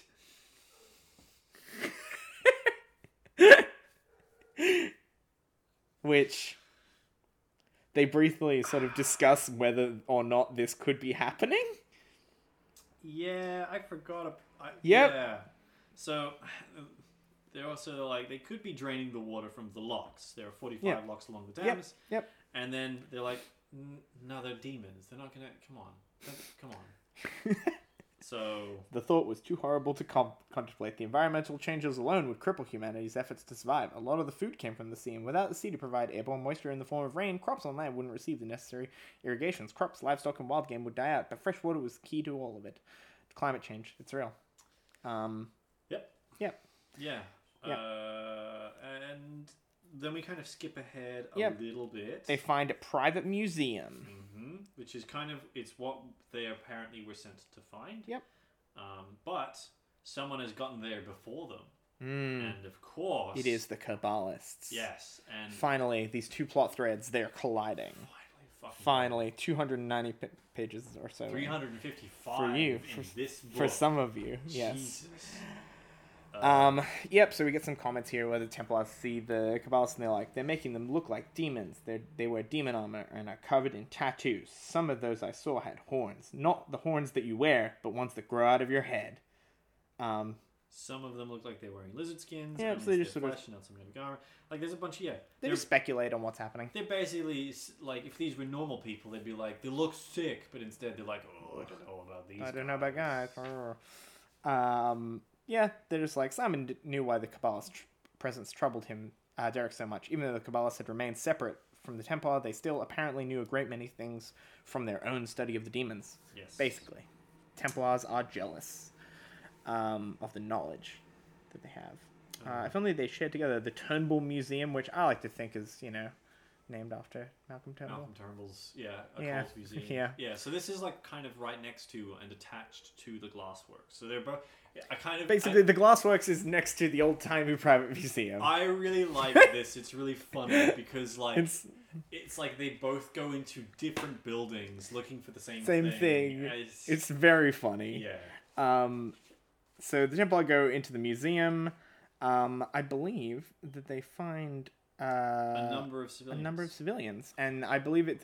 Forgive me if I'm incorrect, but I believe it's implied that the museum has, like, magical protection. Like wards or something. Yeah. So I don't... Oh. And that's why the civilians are gathering there. It's sort of... They've perceived that the demons are avoiding it. So that's kind of in the next chapter, actually. I'm jumping ahead. Okay. But... Yes. This chapter is actually quite short, so I understand why you would. Yeah. But there's one thing that happens here before we end is the sight of two women in the ranks of the Kabbalists reminded Simon of Leah Creasy, because apparently women. That's now he's completely removed Sandra from his mind, and that's the only woman that I can't. Don't remind me of Sandra, please. I want to. You know what? I want a Sandra book. I want to know what she's doing right now. I bet. Not great. Like, Australia's in a weird situation here. I guess so. Our head of state would be like... Well, I guess we're a republic now, right? Yeah. So many questions. Reminds me of The Day After Ragnarok is like that RPG setting where the World Serpent just destroys Europe, so the British monarchy relocates to Sydney and makes it the capital of the British Empire. It's great. I like to think... I wonder if the Queen got out. Well, I mean, actually, it wouldn't be. It's like 30 years in the future, so it'll be. But like, no, you're asking bigger questions, and I don't want to think about them right there. Of like, wait, no, who would be in charge in 30? Oh no. Yeah, that's terrifying. So chapter 3 now, we're back to Warren. He's in the basement of the manufacturing plant, essentially, right? He's just in the manufacturing plant. Sorry, and he's wandering around. He can see in the dark. We find out a fun detail here is most of Tulane's guards just don't know anything about the Kabbalists. They are unskilled in the ways of the Kabbalists. They're just kind of like there because they need people to carry the guns. Yeah. But some of them are learning. Which is also, it's kind of funny because we've already established previously in this book multiple times that guns do nothing. Yes. So... Tulane's like, Warren's like, wait. So then the Glassworks, Warren is like, wait, we're in the wrong building. Tulane glared at him. You said the hammer was in here. Yeah. I was wrong, Warren said. But at the same time, he didn't know how he could be wrong.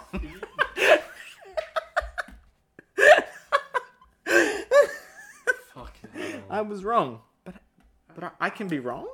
I don't know how that happened. It could never happen. That can never happen. But basically, Warren deduces that actually the hammer is next door. Yes, where the Templar actually are, which is it's really good. He followed his magical connection and it was like, nah, wrong building, I guess. So he starts to tell them that it's next door, and Merihim yells at him in his head, and this is where we kind of learn that there is a ward on that museum. Yes. And so if he went in there, his brain would explode. That would be problematic. Yes. So Merihim notes that there are others who search for this prize as well, which is just blatantly untrue, I think, right? No, I think the Templar... are they explicitly there to find the hammer? No, they're just here because they think there's stuff there. Yeah. It's, Anyway, Kelly's there. She hasn't uttered a word now, has no emotion shaded on her face, not even a flicker of interest in what they were doing. Warren took her hand and held it, drawing the warmth from her, which is slimy. Don't like it. Yeah. They're going down to the basement of this place now. And the idea basically is that, if we can't bypass the wards on the surface, we will break through via the basement. Yes. There's some banter between Warren and Naomi. Yeah, there's something interesting here, actually. If I'll just flick back a page. Hit it. Because... So she goes, I don't know, do you hear Merihim? And you do, don't you? You hear his voice. And he asks, what if I do? And she says, I don't know. I've never met anyone who could talk to demons. And Warren laughed bitterly at that. But all you people want to do is talk to them. Yeah. So this is interesting because he's apparently in this quite large cell, quite well organized large cell, powerful Kabbalists, right? None of them have spoken to a demon before, which, Warren's first interaction with less well-equipped, less powerful Kabbalists, their magical ability was limited to spinning coins. They were just quite happily talking. They had a magical artifact, sure. Right? Yeah. But, you would think that at some point somebody would have spoken to demons before. Yeah. You have a thing here where she says that our literature and culture are filled with tales of men and women who have sold their souls to demons. Do you think that's all fiction? Which, again, foreshadowing and also just, a fun thing in terms of, the Hellgate London bit of, seeds of history, have truth in the supernatural world. Yeah. Yep, so she's like, don't trust Merihim, he's a demon and the Lord of Pestilence. And Warren's like, I don't know, he seems like he's got some ideas, maybe. Yeah, Yeah. I quite like here, there's some other, kind of foreshadowing here, where Warren says, I haven't made any trades, deals, or bargains. And Naomi says, are you sure? When you were burning, when you were falling, don't you think it's possible that you did? And Warren can't remember. So, it's kind of setting up that maybe he was just, yelling out in his mind to be saved. And Merihim made that deal with him, which I think is an interesting thing to consider. Yeah, I agree. Naomi says that she's beginning to become afraid of him and what he is becoming. Yep. She complains to Warren about the fact that he is mind controlling Kelly. So and he's like, I'm not. That's not what I'm doing. And she's like, it kind of is though. Yeah, it is though. They break through the wall. Yes, that happens. Someone's like, we did it. Because while Warren was supervising, and he's like, make the hole bigger.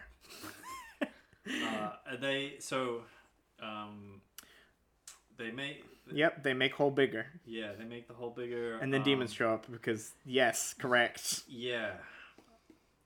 And then Merihim commands him to grab the hammer. So Warren runs forward as the demons rush the Kabbalists. And that's the end of chapter 39. Yep. And the last thing Warren sees is an armored figure inside the room, which I believe is one of the Templar. I think it's Simon. I'm pretty sure it's Simon. Which is good. So basically Simon... so Simon, we cut back to Simon, chapter 40, which I believe is happening before that last chapter. So we've moved backwards in time. Yeah, so this is where they discover the civilians. Yeah, they go into the museum and there's a bunch of civilians in there who are like, oh wow, we noticed demons did not come here. did not enter this building, so we used it as like a sanctuary.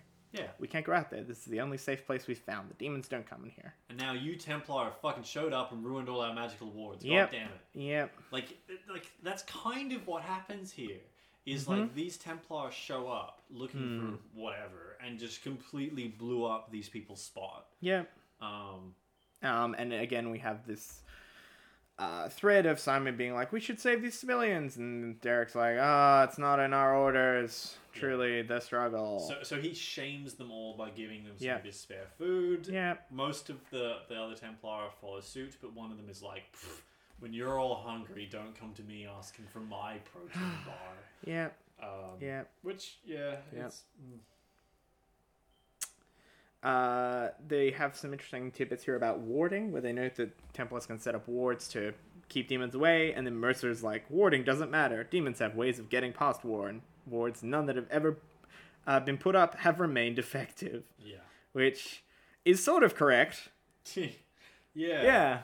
Well, so I think what it's trying to Yeah. imply here is that the magic on this building is far stronger than anything that they have. Yeah. But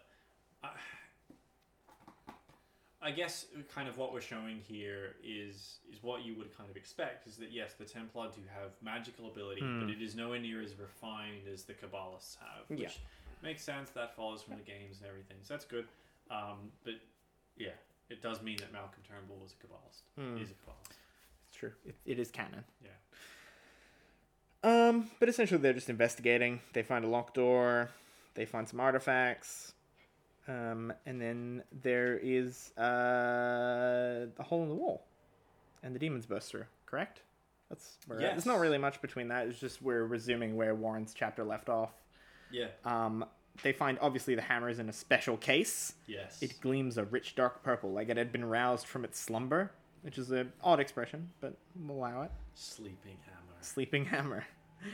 The other Templars drew their weapons. They didn't even have time to get set through the hole.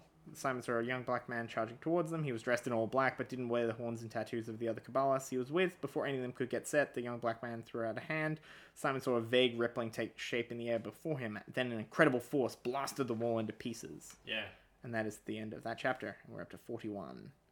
And yeah, so if it feels like we're kind of burning through this, it's because like it's mostly like action chapters. Most of this is action, and like a lot of this is now just kind of like the consequences of things that we've already talked about to death. Yeah. So.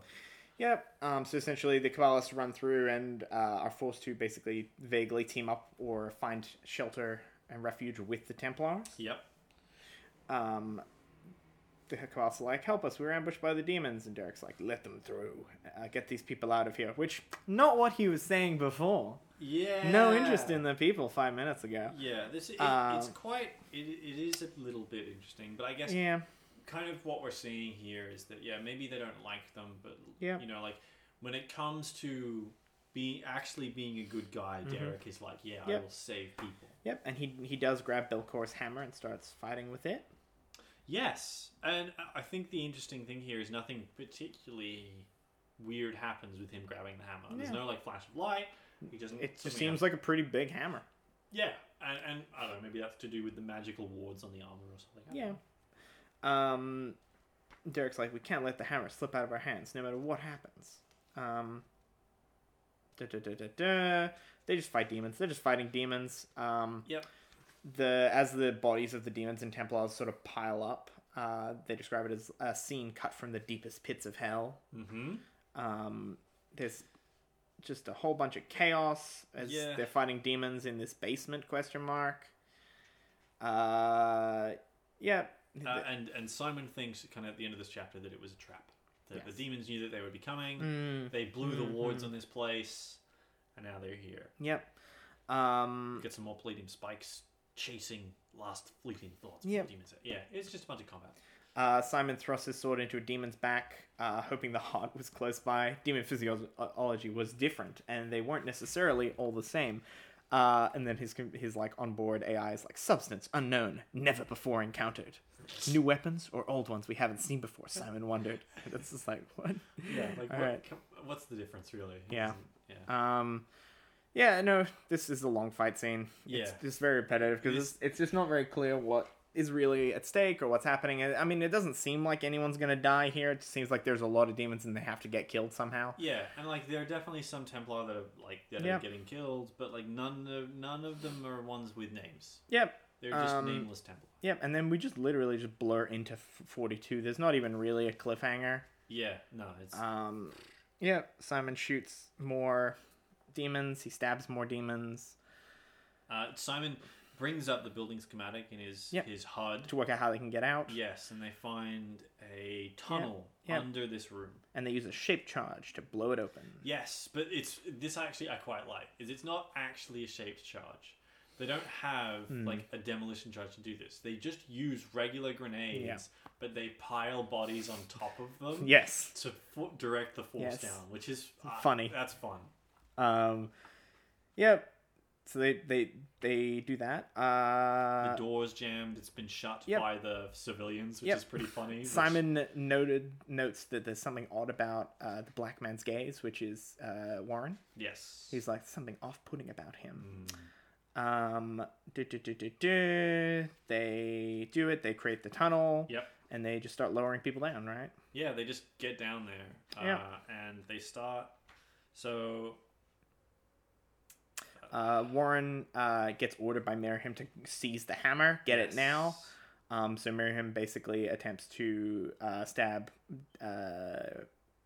what's his name in the back. So Warren like sprints forward to Derek. try and... Derek, right? Yeah. Yeah. Yep. And goes to grab the hammer. Yep. And then he does. Yeah. And then Merihim's like, call my name so I can come to you. Yeah. And so Holding Warren shouts out Merihim, and this is instantly a purple two-dimensional disc irised open in midair almost in front of him. Lightning stirred within the disc, occasionally erupting from it. The static electricity caused Naomi's and Kelly's hair to lift. Sonic booms cracked within and peeled out over the basement. Mm-hmm. And this is some Warhammer 40k shit. Yeah, and that's the end of the chapter. Yep. I don't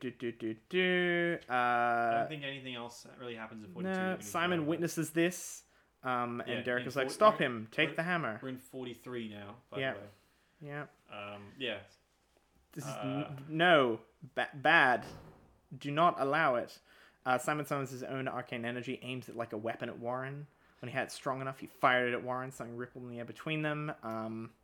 Yep. It kind of ruins Warren's concentration, but Warren is obviously far more powerful sorcerer than Simon. Yep. Simon felt bad about the turn of events. Yes. So this is pretty funny. Simon swings his sword, intending to knock the hammer from Warren's grip. Instead, Warren shifted. The blade caught him on the right wrist and sliced through. Yep, just chops off. Warren's hand fell away from his wrist. Blood gushed from the horrible wound. Crying out shrilly, he dropped the hammer and closed his other hand over the end of his maimed arm. Yep. Simon felt bad about the turn of events. Yeah. That's sorry, mate. I didn't mean to chop your arm off. Just want to disarm you. Oh no. The disc implodes. Yep. Like Merihim's already through, right? I think so. Like, yeah. So he is through because stuff happens with him. Yeah. Right? So the two women run to Warren. The dark-haired one they escape. They blow up the tunnel behind them. Yeah, there's not a lot in here. It's just the conclusion of this messy action sequence. They're like, Warren's like, damn, you cut off my hand. Yeah, it sucks. Warren's like, man, this is so unfair. You cut my hand off. This sucks. And Naomi's like, it's probably all right. Yeah, and so he's asking Naomi to not save his life. Yeah, because he doesn't want to be a cripple. Yeah. That is what it is. It's a bit, yeah, it's fine. One of the Darkspawn picks up Warren's severed hands and grins. Yeah, that's pretty funny. That's fun time. And it gives it to a fetid Hulk, who eats it from the video game. Yep. Merihim steps between the demons and the remaining Cabalists and is like, no, these people are mine. And then Merihim basically choose Warren out for letting them take the hammer. Yep, I just don't want to get ahead of the good of the thing. Oh no, don't worry, that's coming. That's coming. So he leans his down and places his hand on Warren's chest and commands him to live. To basically, it's like what's the thing? Like shock, resuscitates Warren. Yep. He does the kind of eat. And Warren's thing. like, my hand. And Miriam picks up this axe and goes, I'm going to give you a gift. I expect you to use it well. And basically, Miriam chops his hand off and just sticks it on Warren. It's so good. Yep. And Warren also quietly swears revenge against the armored man who had cut his hand off. Yeah. Which, I mean, you did betray people who just, were saving you. That, you are the bad person here. Yeah. Definitely. So this is pretty funny. He actually turns and speaks to Naomi. Give him my hand or you will know my wrath. Yeah. And he tossed the hand to her. Naomi tried to grab the hand, but missed. Before it could fall, though, the fingers closed around her wrist and held on. She barely muffled a scream. And then Miriam laughs because that's fucking funny. Yep. So that's good. Yep. And then we jump back to Simon. They escape. There's just a lot of words, but essentially they escape. Yeah. And Simon's like, whew, what happened there, man? That was crazy. It really got out of hand. Yes. And Mercer, the meaner Templar, the one that didn't give his food to the civilians, is immediately like they're in league with the demons. Just goes to show you can't trust them. You want to kill them. Da, da, da. So we now have like an actual real ass conflict between these two groups of people. Yeah, we finally realized something vaguely close to endgame for the book, which is Warren is bad. He is the villain. Yes. In this context. So we now move on to 44. 44. We're on the home stretch here, people. Yeah, we can do it. And we've skipped ahead in time a little bit, but we're still with Simon. Mm-hmm. And we're back with his high seat Booth is back again. Yeah. Yelling at Simon. He's saying, "You're a fool to go out there like this." Simon was tired of dealing with Booth. It was like primary school all over again.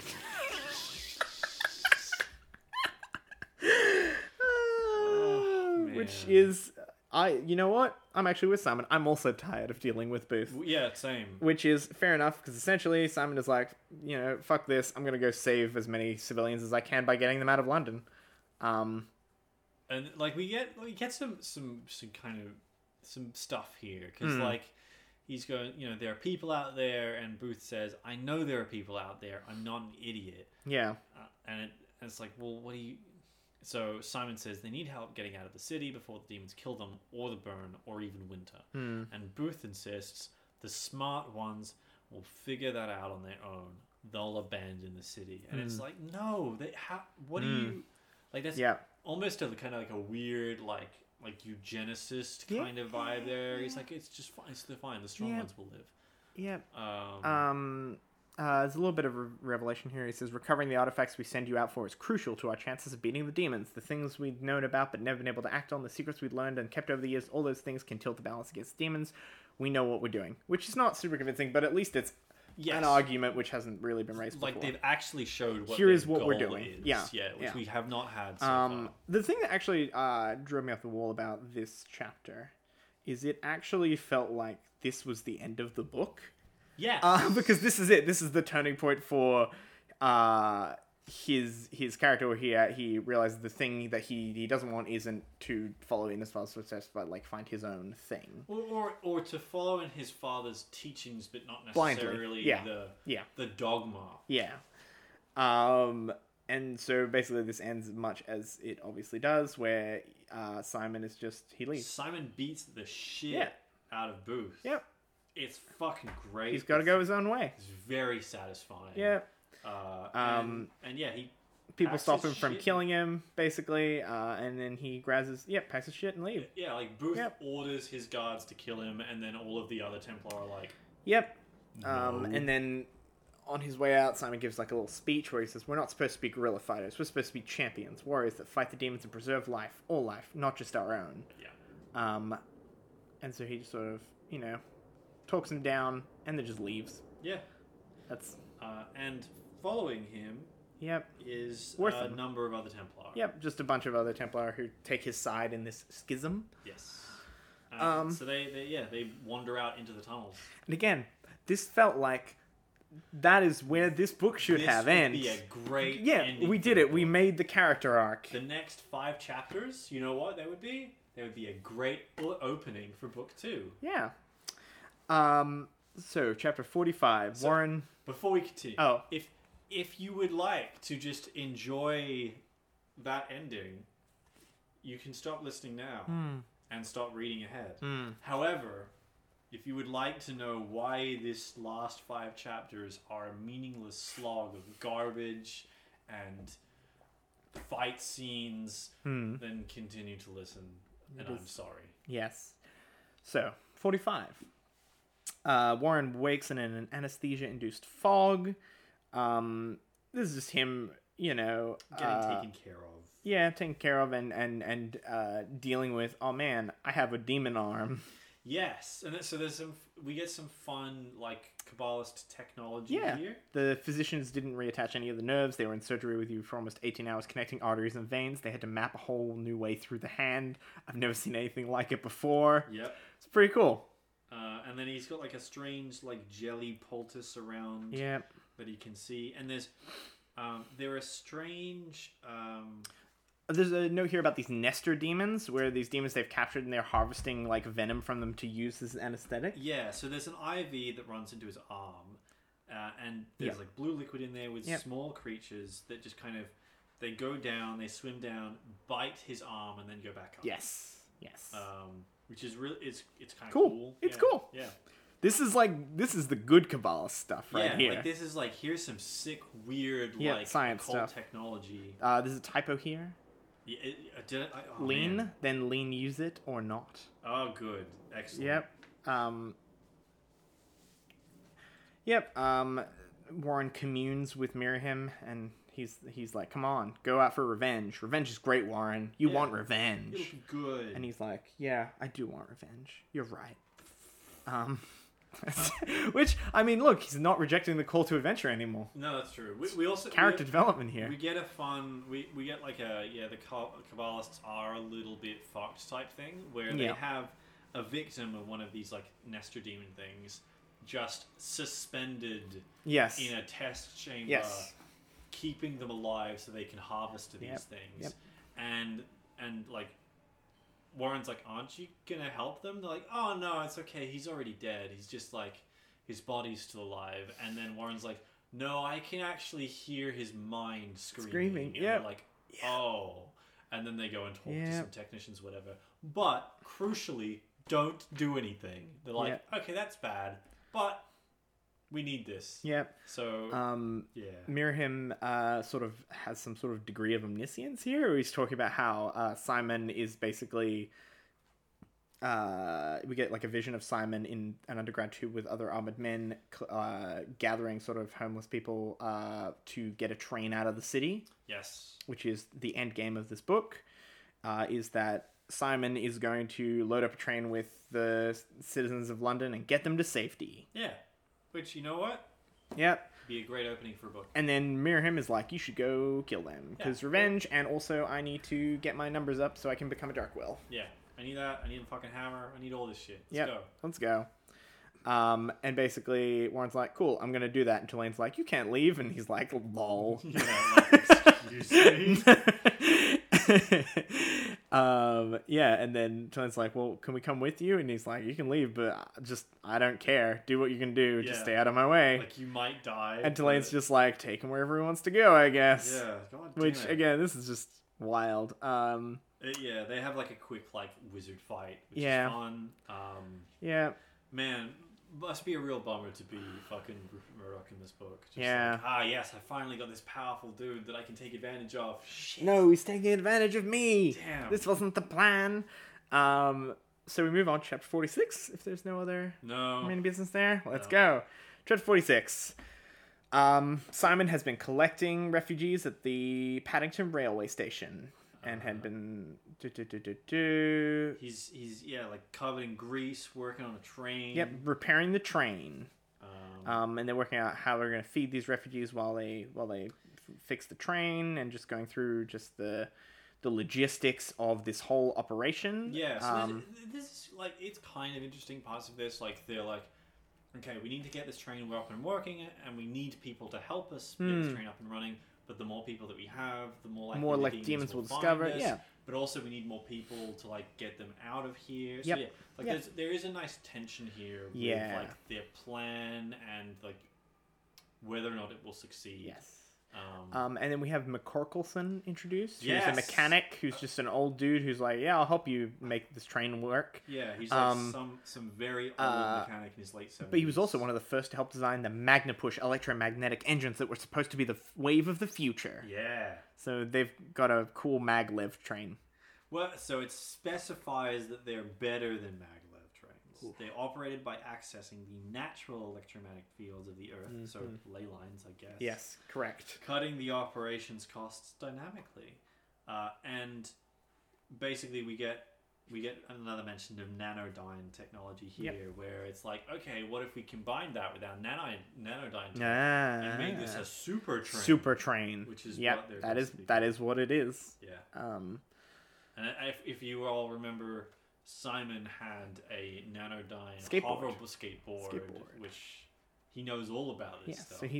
So essentially it's a big skateboard train. Yeah. Yeah. So they talk about the alternatives, and just like this chapter is just them going through what's happening, right? Yeah, and we get this would be a good start of a second book, hypothetically. Yeah. We get some nice like conversation with some of the civilians. Yeah, which is pretty good. And I think this is really good for Simon as a character. Man of the people. Yeah, it helps him actually connect with these people that he wants to actually save, which is important for his character and his arc and all of that. So I'm glad we do some of that. Yep. Nicholson continues to be like a sweet old man. Yep. Correct. The train was as ready as they'd make it. Again, this whole section here just feels very truncated. Yes. Because it's like... And that's not just us speeding through this because we want to be done with it. It is just like, here's everything you need to know about this sequence that is about to unfold. Yeah. What the stakes are, how it all fits together, what the goal is, what the motivations, who you need to care about. Yeah, and like I'm not going to pretend I knew what Mel Odom was thinking, but like it definitely it feels like he was tired of writing this book. Yeah. So they're just going through, and they're like, Wortham was stationed at the northeast end of the rail, where it emerged from the underground for a time. On its route through London, the train ran above ground intermittently. So basically, they're like preparing as we go and catch the train out. It's going to go through London. There'll be parts where it's through the tube, and parts where it's they're above ground, and they need to think about how they're going to be vulnerable there and deal with that. Yeah. Because the train's going to be really noisy. It's going to attract demons. Yeah. Basically. And there's like a final bridge as well that they know they're going to have to cross. Yep. And yeah. And so Simon checks his weapons, and then he began to run, which is... Because the demons have started coming, they've started moving the train. Yep. And we're getting ready for the and then... the not final showdown. Yeah, so Warren gets his Uber driver over to Edgware Road Tube Station, and is like, this is it. The man who took my hand is here. Yeah, so Naomi's like quite confused and about she's this. like, what are you talking about? What are you doing? Yeah, and then a bunch of demons kind of surround them, and she's like, Warren, get back in the car. We should go. And he's like, no. It's fine. I'm going to control these demons. They're going to listen to me now. Yeah. And so Merihim's like, I brought you this army. Just call to me and they'll be yours. Yeah. You just need to actually have some, some spying. Yeah, it sounds like a deal is being made there. Maybe. I don't... Well... Certainly, just call to me and they'll be yours. Yeah. It does sound like he is making some sort of deal with a devil. I don't know. But anyway, Warren embraces the darkness and has this demon army, and basically... they make a run for that fucking train. They make a run for the train.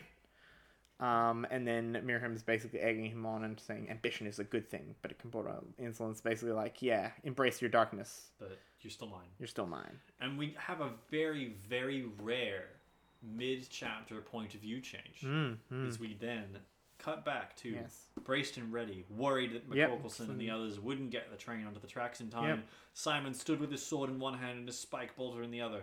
Wortham was to his right, the other Templar, and there were 43 of them now, because more of the Templar had abandoned High Seat Booth's command, stood in a ragged line behind Simon. So he's building up his own army as well. Yes. His hero units. Basically, they get ready, the demons come, and then they fight. They fight. Again, I don't know, I just find this, at this point, this is the fighting stuff is just exhausting. Yeah. Because we had, like, it feels like we had in the museum / Glassworks, we had this enormous, extravagant 4-chapter long fight scene. Yeah.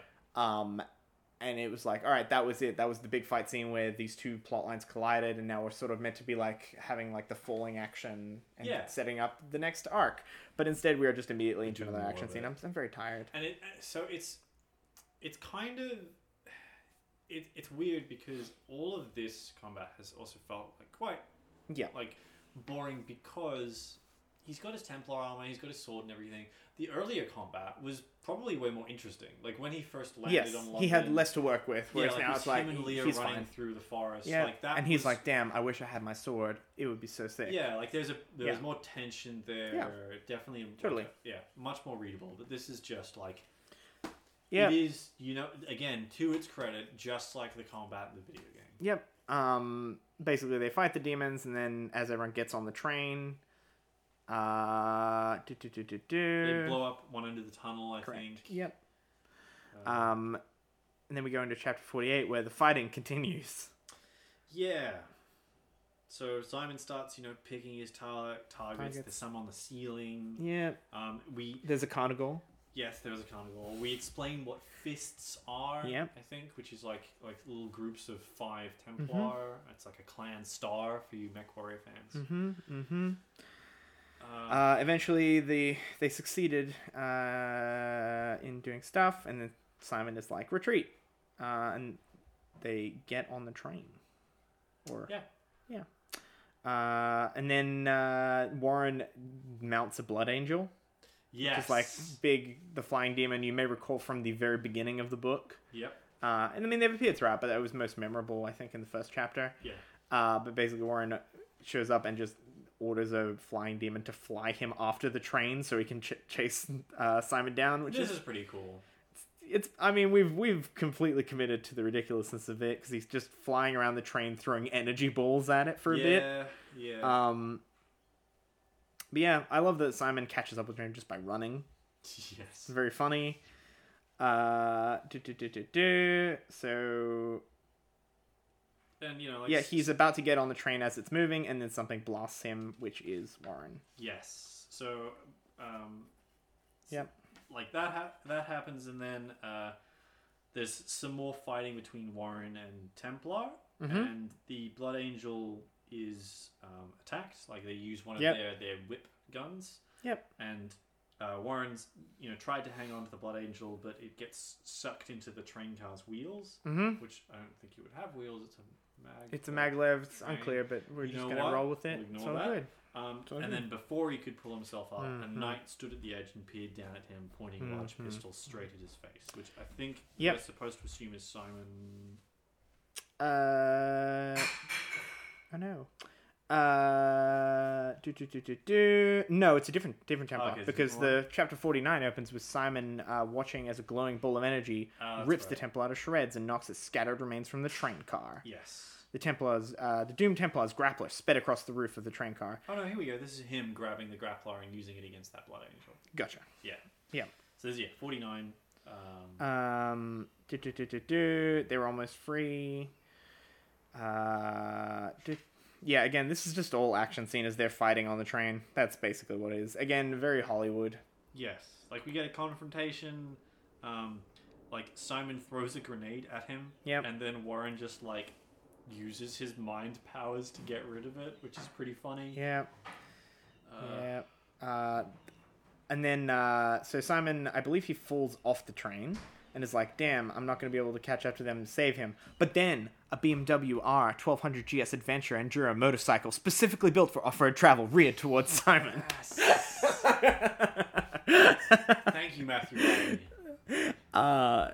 Anyway, and clad in some sort of matte black armor consisted of overlapping sections, the rider looked almost insect-like, but the armor was so close-fitting that she was undeniably female. Yeah. And it is Leah returning. Finally. And he's like, what are you doing here, Leah? And she's like, saving you. Yeah. And she mentions that her XO isn't going to be happy about that. And we are finally getting the implication that Leah is part of some third secret society. Yeah, like after 440 finally. pages here, We're finally getting the payoff on Leah. And Leah's like, we're going to help you out, but you should let your friends know that we're not the enemy. Yeah. Yep.